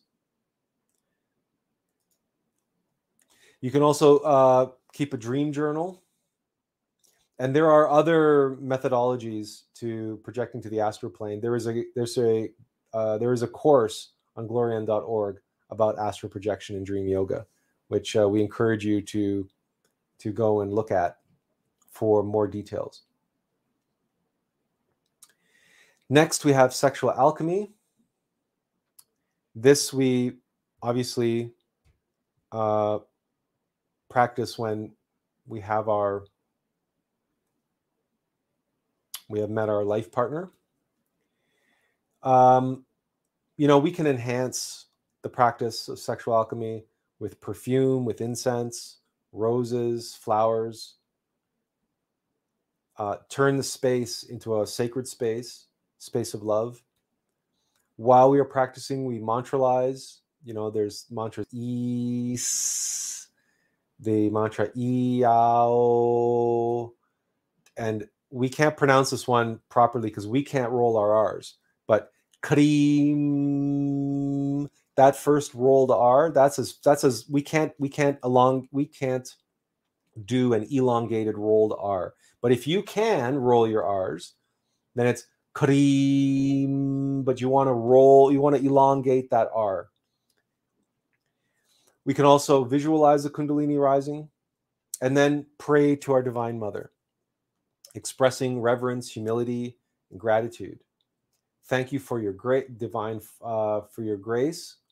Thank you for this grace, for letting us work with your divine fires. Rise, Mystic Mother, through the Shushumna canal of our spinal column, illuminating all of our chakras, eliminating all of our previously comprehended egos, giving rise, crystallizing our golden bodies of our innermost intimate Christ. The more you know about sexual alchemy, and the more you know about the gifts that our Divine Mother Kundalini gives us as we perform sexual alchemy, the more you have to thank her for and pray to her about and beseech her for, beg her as you are performing that. And when we do sexual alchemy, or when we have with our former partner, we would take turns praying. So someone would lead the prayer and someone would follow, and you do that like one statement at a time. So pray. So Holy Blessed Divine Mother, we thank you for this grace. That's how far you would go, and then your partner would repeat what you just said, and then you would continue the prayer, and you would just do that in little short segments, and then your partner would do. Otherwise, you can pray together the Hail Mary, for example. If you know both of you have prayers that you both know off by heart, you can pray them together with one another. Then, of course, there's relaxing and breathing, in other words, pranayama. And the goal of sexual alchemy is to avoid the orgasm by transmuting the sexual force. You want to build up the energy and then transmute the energy. But you want to be careful as you do this, because you don't want to transmute so much that you lose your arousal. That defeats the purpose. You have to recognize that accidents do happen. And if they do, that's not a reason to freak out, because we've written about this, that it's very easy as a Gnostic to become afraid and to start fearing the orgasm. We don't want to fear anything. That's not a useful strategy, and that's not an appropriate thing to do, to be afraid of having an accident. Accidents can be forgiven. This is difficult. Remember, all the ascended masters had to perform sexual alchemy at some point, and it's not easy. When we first begin with our partner, it takes a great deal of time and effort to until we find, until we're in tune with one another, and until we are in tune with one another, things can get a little dicey there. It's a learning process. It's like anything else. Practice makes perfect. And at the beginning, nobody can expect to jump on a horse and all of a sudden, go ride the steeplechase. It doesn't work that way. Neither does it work that way with sexual alchemy. It doesn't work that way with meditation. It doesn't work that way with anything. It takes time. It takes effort. And we will fall. We will make mistakes. Accidents happen. And it's okay. You just don't want to get into the habit of them, especially when it comes to sexual alchemy. This is not an invitation to say, oh, well, accidents happen, wink, wink, nudge, nudge. No. Because the lords of karma are not stupid. You can't pull the wool over their eyes. You can't willingly, knowingly go into sex knowing what the result is going to be and pretend like, oh, it was an accident. You're not going to get away with that. All right. Then we have incense and essential oils. This is for smudging or, cleaning your home, especially where you sleep. These are some of the incenses that you can burn. This sulfur asafoetida. It's a hard one to pronounce. Benzoin, juniper, sage, rue, camphor. Now, sulfur, you don't want to be home while you burn that. You get a charcoal disc, you light it, wait until it heats up, put the sulfur on it, and leave. And don't come back for a good 2 or 3 hours. And when you come back, probably the first thing you're going to need to do is open up all the windows, because you do not want to be breathing in sulfur. You just don't want to do it. Just don't, right? It's the smell alone, but besides that, it's just not beneficial. You don't want to be doing that. We used asafoetida for some time, but all of these are good. And then, of course, there are you can perfume with frankincense. Frankincense also has a cleansing effect. Don't get me wrong. And then essential oils are available to you if you can't stand the smoke of incense. Some people just can't handle the smoke. They have allergies, or they have sensitive lungs, or whatever the case may be. So essential oils, there are many that you can find, and you get a good diffuser, or you just get one of those little diffusers that works with a tea light. You put a little tea light candle in the bottom, and you can order these things online. All right, finally, we get to esoteric study. Now, when it comes to esoteric study, you want to read the scripture consciously, with your heart, not just intellectually, right? Some of the books you want to include in your studies are Samael Weor, George Ivanovich Gurdjieff, Helena Blavatsky, Manly P. Hall, L. Rudolf Steiner, and others. And then what we also recommend very highly is to listen to lectures at glorian.org and or read the transcripts of those lectures. You will also find many lectures that Samael Weor gave, the transcriptions of those lectures, that is. And Glorian organizes its lectures in the form of courses. And they will give you additional reading materials, they will give you visuals. Glorian.org is a very, very useful resource when it comes to esoteric study. We can't recommend it highly enough. Okay, this brings us to, at last, the additional practices, which we've already covered some of these. So we're just going to put them back on the screen and say we've got 10 minutes allotted here for questions and comments.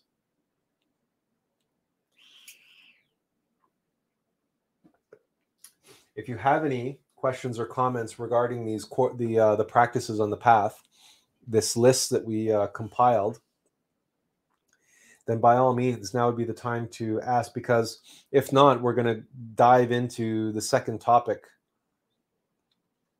for today, which was our topic on Friday.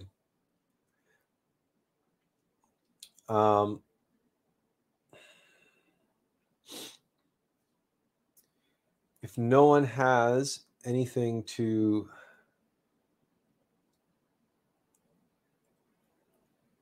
Okay, well, you can always, if you have any comments or questions, you can always feel free to jump in. The second topic we have for today is how to handle when you're being pulled in two directions within yourself.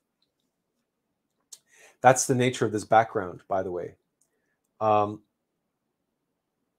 We live in a world which, let's face it, it's a very intellectual world. We're in our heads most of the time, and we're constantly being told what the prudent thing is to do.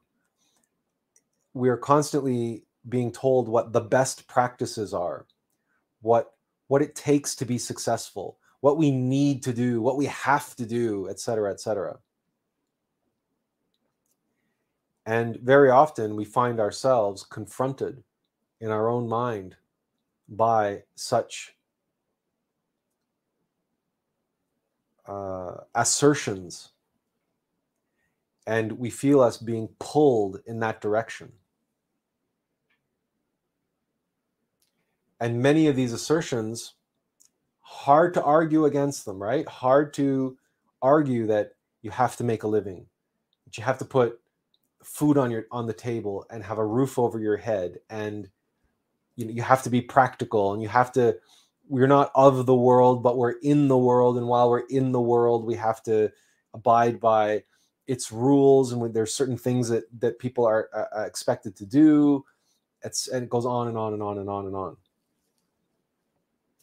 Many of these so-called truisms come to us from family and friends, and our upbringing, and social pressures, societal pressures, pressures from work, pressures from church, other communities, other groups we belong to. But certainly,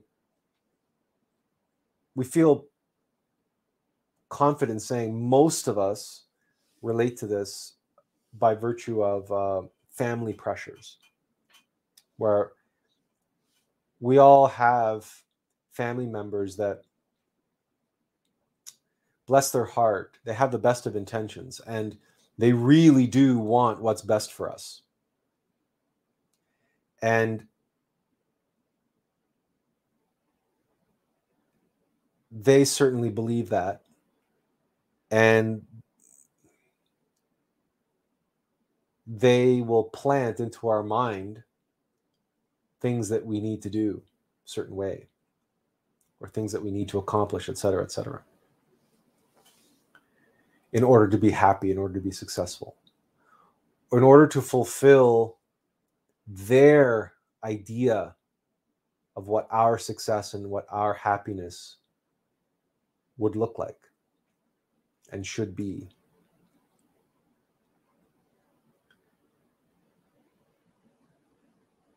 But we all have experienced the pull of the heart.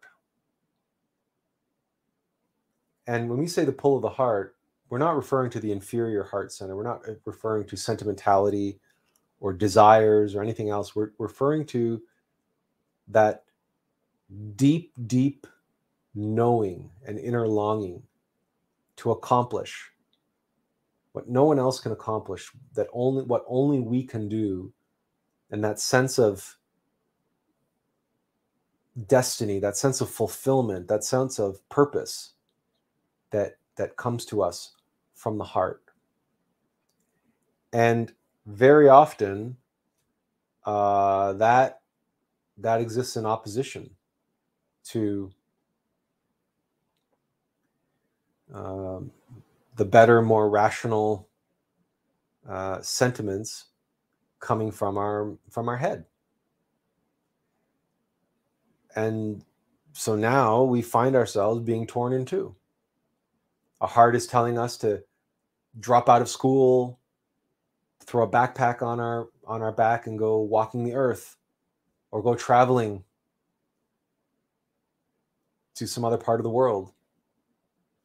Meanwhile, the amount of tuition we spent and our parents and our family and our friends, they're all telling us we're crazy.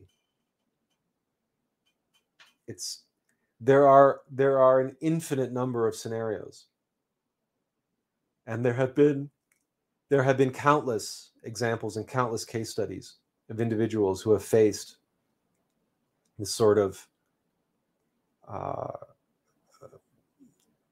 fork in the road, this turning point in their life, where they've allowed themselves to be ruled by their head, and then all of a sudden the heart decides to assert its dominance and says, okay, all right, the intellectual party is over. Now you have to follow your passion.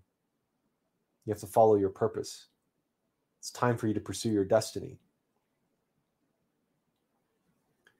So how do we face this? And how do we cope with this? How do we handle when we're being torn in two this way? Is there a proper way to handle it? Is there a way to make it easier on ourselves and on others, on those around us? Because after all, especially when it comes to family, no family member can ever say that they signed up for the path of the Bodhisattva. You might be on the straight path. You might be on the direct path. You might feel that in your bones, and for you, it might be no problem whatsoever. But the likelihood that your family is okay with that is very, very, very slim. Very slim. And the likelihood that they are going to enjoy watching you go through living a life of suffering and sacrifice for humanity, it's going to be excruciating for them. We're speaking from our own experience. We're speaking from the experience of our family, who we can say unequivocally did not sign up for the journey that we're on. And suffice it to say, no parent wants to watch their child suffer. And depending on the parent, they're terrified of that notion. And fear leads to the desire to control. what we experience through others, their concern for us, and their wanting what's best for us, and the way that they and society and authorities and teachers and culture, and the way the world tries to hurt us in a certain direction, and they have all these good reasons for why that is.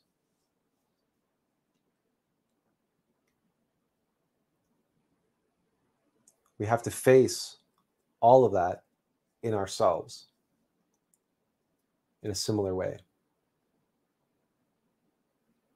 We have to be prepared for the same types of arguments and the same type of fear and the same desire to control outcomes and to be in control of our own destiny. Right? That's what the mind does. Now, the mind can collude with the inferior heart center, right? The source of desires, the source of sentimentality. That part of us which will attach itself to certain ideas and identify with certain beliefs and concepts, like the house in the suburbs, the 2.5 kids, the 2-car garage, the summers in the Hamptons, or winters down in Florida, or whatever the case may be. And our inferior heart center can develop an attachment to that kind of lifestyle. And the comfort and the security which comes from satisfying the mind and the mind's demands and the mind's beliefs and expectations and suggestions and advice on what it takes to survive and what it takes to be successful in this world. The inferior heart center can collude with that and cause temptation, because we're worried about what other people think, and we're worried about what they say behind our backs, and we're worried about what they're going to say about us, and we're worried about surviving, and we're worried about, so all that worry, that's all fear.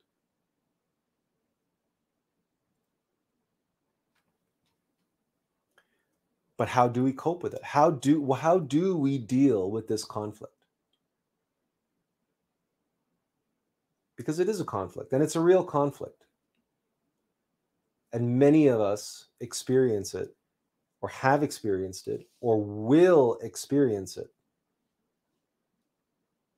Now, here's one way not to deal with it. When many men,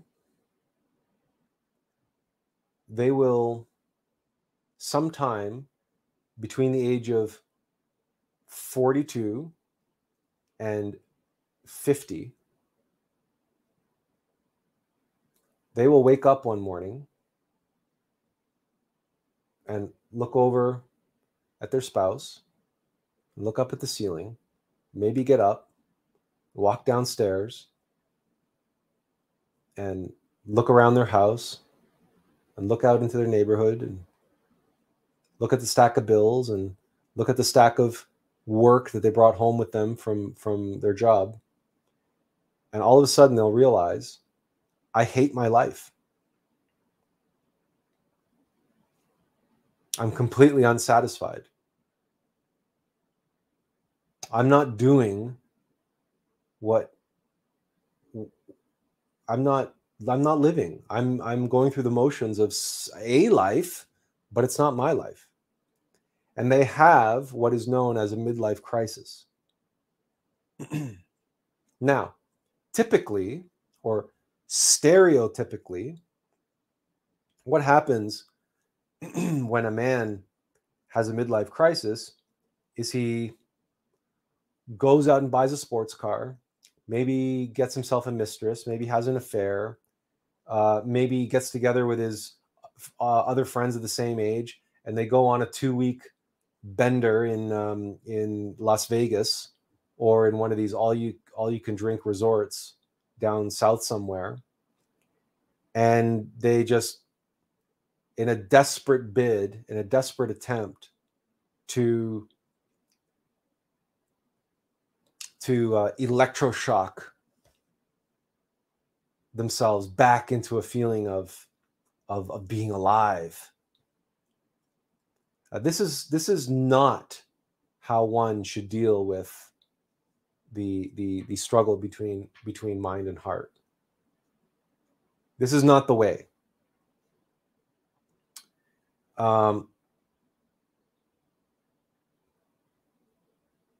The intuition or the feeling that we have that's pulling us between the so-called prudent, normal, everyday things to do and the path of slings and arrows of outrageous fortune. Well, clearly, the ego is going to step in and try to take advantage of that. It's going to try to wrap a whole bunch of different ideas around that longing, that sense, that knowing, that intuition that I'm not doing what I'm supposed to be doing. I need to be doing something else. But really, the ego is going to use the mind, right? So when the heart is pulling us in the opposite direction of the mind, the answer is not to fall into the tricks of the mind and the ego mind, which is going to throw us, go out and buy a sports car, go out and get a mistress, have an affair, do this, do that, right? Abandon your family, abandon everything, right? So the core practices that we talked about, self-observation, self-remembering, meditation, these are all part of, and prayer. Pray for help, pray for guidance. These will all help you get to the answer of what to do. Because the alternative, right, for someone who's in that case study, that 40 some odd year old man who's having a midlife crisis, who does have a wife and a home and a mortgage and children and a job, and he wakes up one day and he realizes, I hate my life. I'm not doing what I was born to do. We are not advocating here and now to say, just leave it all behind. Just go and follow your heart, willy-nilly, with no regard for who you hurt or how, or the responsibilities that you leave behind. That's not what we're suggesting.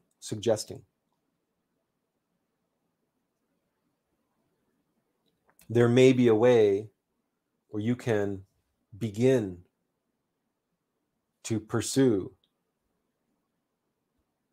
that other thing, that heart calling, in parallel, while you continue on with your responsibilities and with your commitments that you've previously made. Because after all, you made them. You made your bed, you have to sleep in it. It's not just a matter of lighting a match and burning the bed that you made. If you made your bed, you're going to be sleeping in it for a while.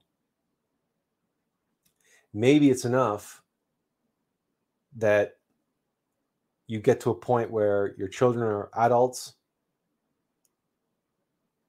your responsibility for raising them is more or less satisfied, and you can, maybe it's possible to start looking at options of early retirement. Or again, maybe it's an option where you use your free time and your spare time not to go drinking with the guys and not to watch football on TV, but instead your spare time becomes your passion time. The time for not your hobbies, but your passion. If it's writing, then you write instead of watching TV, instead of playing video games, instead of going drinking with the guys. You write. If all of a sudden you wake up and realize, I have something to write, I should have been a writer, well then write. You don't need to quit your job. You don't need to divorce your wife, and you don't need to abandon your children to become a writer. And there are many, many, many, many things that you might be called to do that you can do while you still maintain some semblance of responsibility. Now, what's true for someone going through a midlife crisis is true for any of us. When we are feeling this pull between heart and mind, maybe there's a way of satisfying both. Maybe we can have our cake and eat it too. And maybe we are being called to do just that.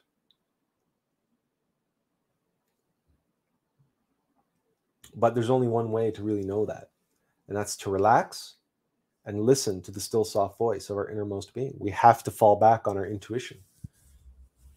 And we have to fall back on our conscience.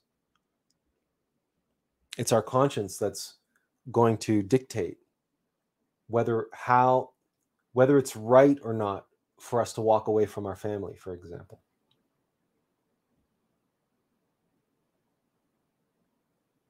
No one person can answer this question for any of us. It's something that we all have to answer for ourselves. But the answer is going to come from within.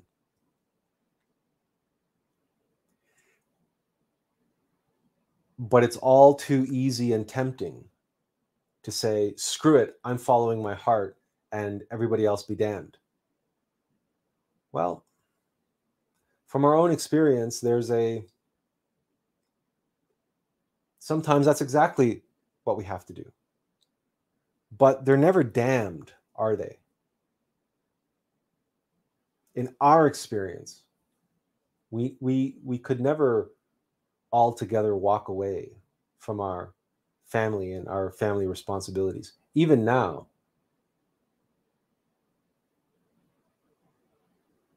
despite the fact that we have sibling and in-laws, for example, who can't begin to, understand or respect the choices that we make. But that's fine. It's when you experience a conflict between heart and mind, recognize the mind is not equipped to understand. The mind cannot understand. The mind is the adversary.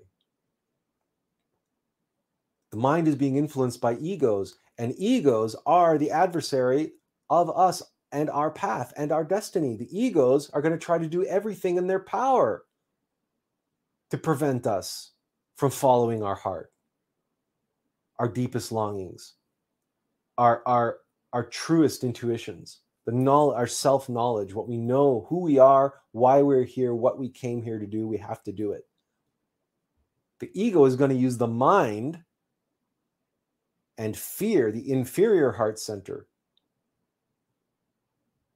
to deflect us, to derail us, just like it does in meditation. So, how do we handle it in meditation? Well, there's psychological judo. And what do we call that in our waking life? Moment to moment, in our self-observation, we call that transformation of impressions. The easiest way to deal with difficult family in this regard is gratitude. Be grateful to them. Because in our experience, unless you really do have spiteful, hateful, jealous family members who really want what's best for them only, and we feel that's pretty rare. We feel that's a pretty rare thing. Maybe we're naive, but look, family is still family. And it's very rare that blood relations are that spiteful and hateful towards one another. Generally speaking, what you find is they want what's best for each other. And sure, maybe what's best for each other is what their idea of what's best, so what they think is what's best. But their intentions are in the right place. Their heart is in the right place. They're being ruled by their head, sure, but their heart is in the right place. They don't want to see you suffer. They don't want to see you unhappy. They don't want to see you miserable. They don't want to see you fail. So be grateful for that. Express your gratitude. In the same way, your own mind, is going to be coming up with all sorts of reasons and rationales and whatever, and a lot of these thoughts and ideas and beliefs were implanted there from outside. Society, culture, norms, friends, family, etc. How many times, if you're over 30 and single, how often when you go visit family members, for example, your parents, how often are you confronted with, oh, so-and-so had their second child? Or, did you know that so-and-so is getting married? Yeah, they just got engaged. And like, hint, hint, wink, wink, nudge, nudge, clock is ticking. Like, we get that all the time. Like, you go visit your parents, you haven't seen them in who knows how long, or your grandparents for that matter, and you're hardly in the door, and they're telling you about all these other people that mutual relations, that are working on their second kid or third kid, or they just bought a new house, or they just built a cottage, or their kid just did this in school, or it's like they're rubbing it in they're rubbing your nose in it. They're shoving it in your face. Look what a normal life is. Look what you're missing out on.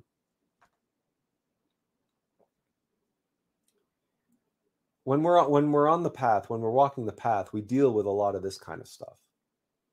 And all you can do is smile and be grateful that you have people in your life who care about you. They might have a strange way of showing it, but at their level of being, at their level of consciousness, that's the only thing that they have to work with. That's the only way that they can express and show their concern for us. It's the only thing they know. Nobody can, right? If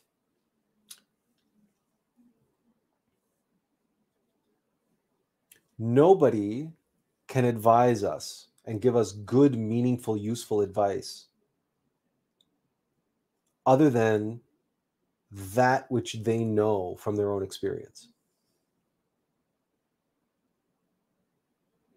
That's all they have to give. So they're trying to give you something of value, and they're sharing with you something about who they are. They're giving of themselves to you. But of course, from experience, we know that it's very hard to take it that way.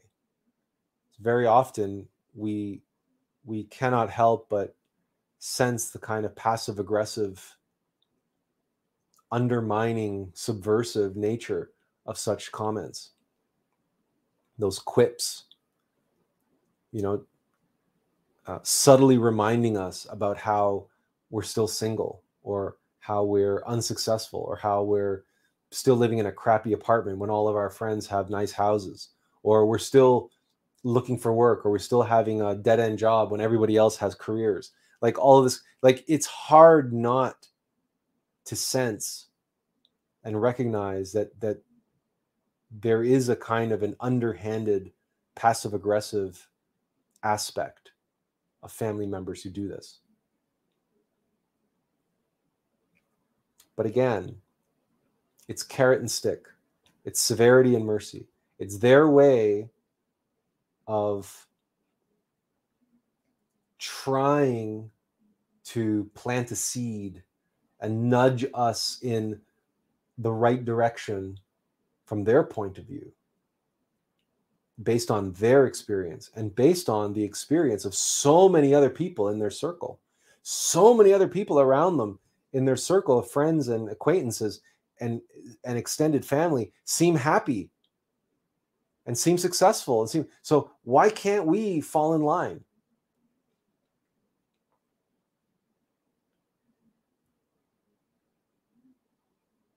So recognizing that and having compassion and having mercy and being grateful and thanking our Divine Mother for having a family that cares so deeply about us and think about our well-being. All of that is helpful in helping us cope with this being pulled between heart and mind. And again, we encourage you to retrospect on all the different times that this has happened with you.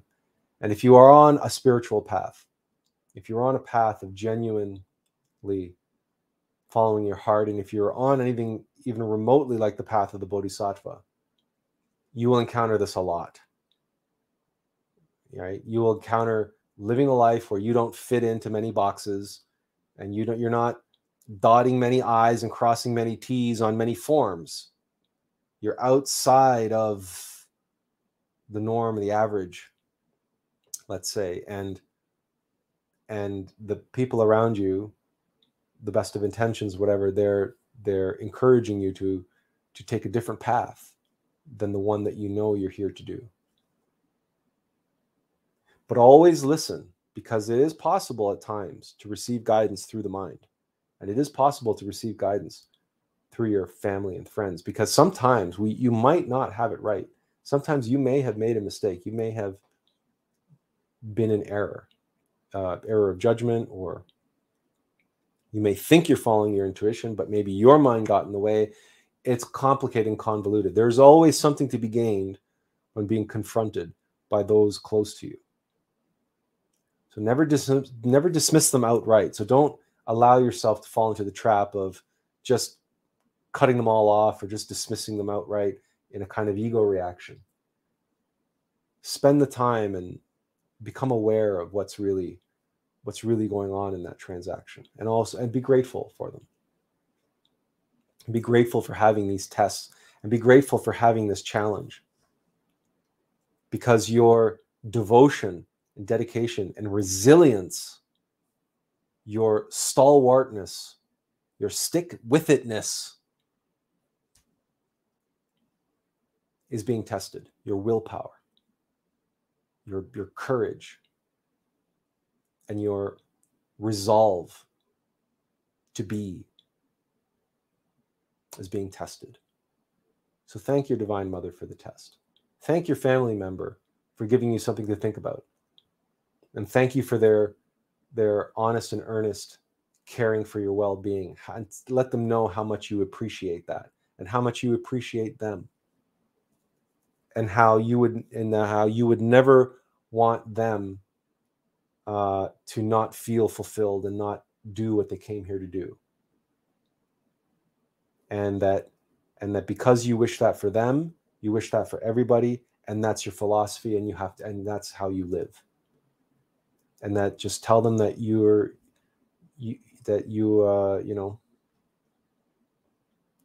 proceed from that sort of place.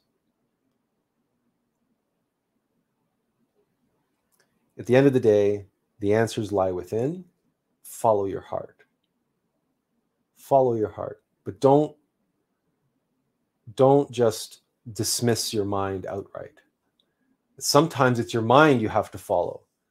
When it's your inferior heart center, when it's desire, when it's sentimentality, when it's attachment, when it's identification, when it's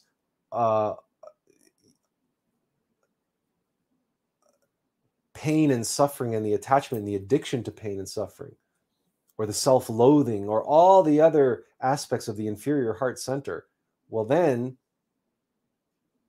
clearer minds must prevail, and you must listen carefully to the voice of reason. And maybe that voice of reason will exactly come from your family and friends and your loved ones, your closest, those closest to you.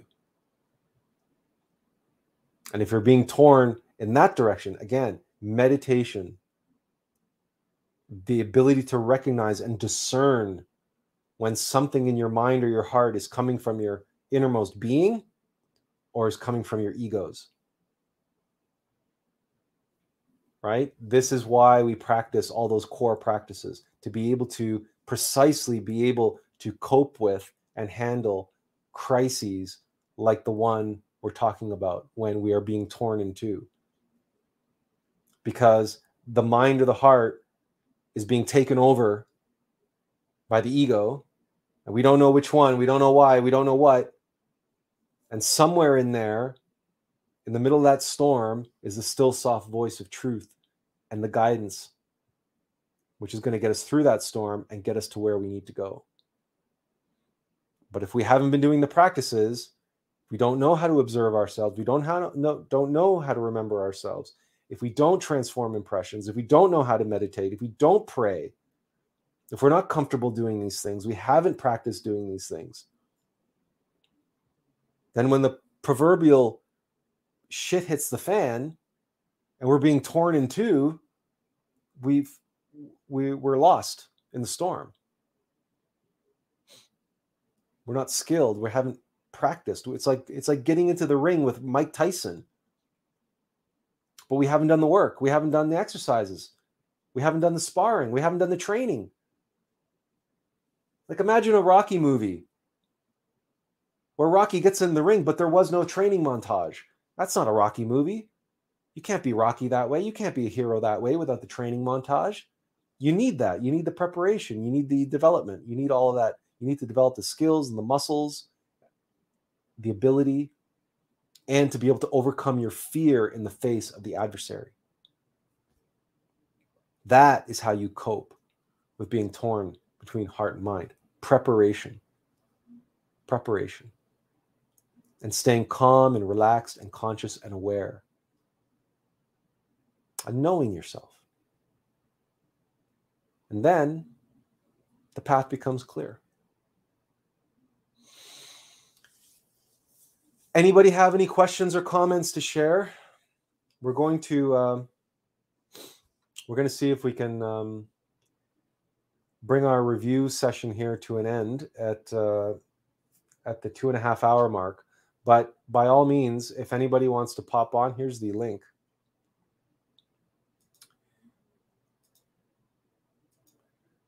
Here's the link again. Or if anybody would like to just simply type a question or a comment, you're more than welcome. Remember that the original, well, certainly Friday's lecture was on YouTube. Oh, honestly, we're not sure about Wednesday. I don't think Wednesday was on. So that's why we spent so much time on that, on the practices. The practices part of today's live stream is because last Wednesday's lecture is not on YouTube because the ban hadn't lifted yet, but it had lifted by Friday. So if you want a more extended or extensive discussion about mind and heart, that video should be on YouTube for you.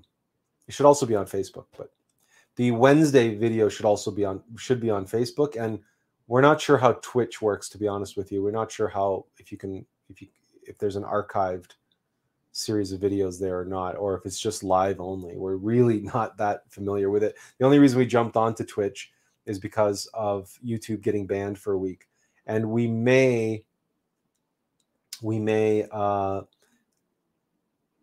switch out Twitch in favor of Twitter, but we don't really like Twitter. We don't like the idea of being on Twitter, but Twitter does let you put videos on live stream as well. So who knows? Maybe that's the better way to go. We don't know how many people have been watching on Twitch. We're going to have to look at all of the metrics. But anyway, any questions, any comments, any concerns? Because if not, we want to thank all of you for joining us today. And we will do our best to give advanced notice. You can, generally speaking, expect Monday afternoons or Monday evening, wherever, depending on where you are. So it's 2 p.m. Eastern Standard Time, 7 p.m. Greenwich Mean Time. Every Monday, we'll be doing this review.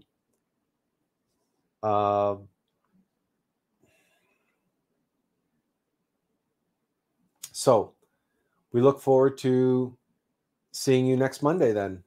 And if you're able to tune in on Wednesdays and Fridays, please do so. But again, we'll do our best to give more advance notice than we did today. Today was a little bit of a strange day. So once again, thank you all for tuning in, and have a wonderful rest of your day and or evening. And we'll see you again soon.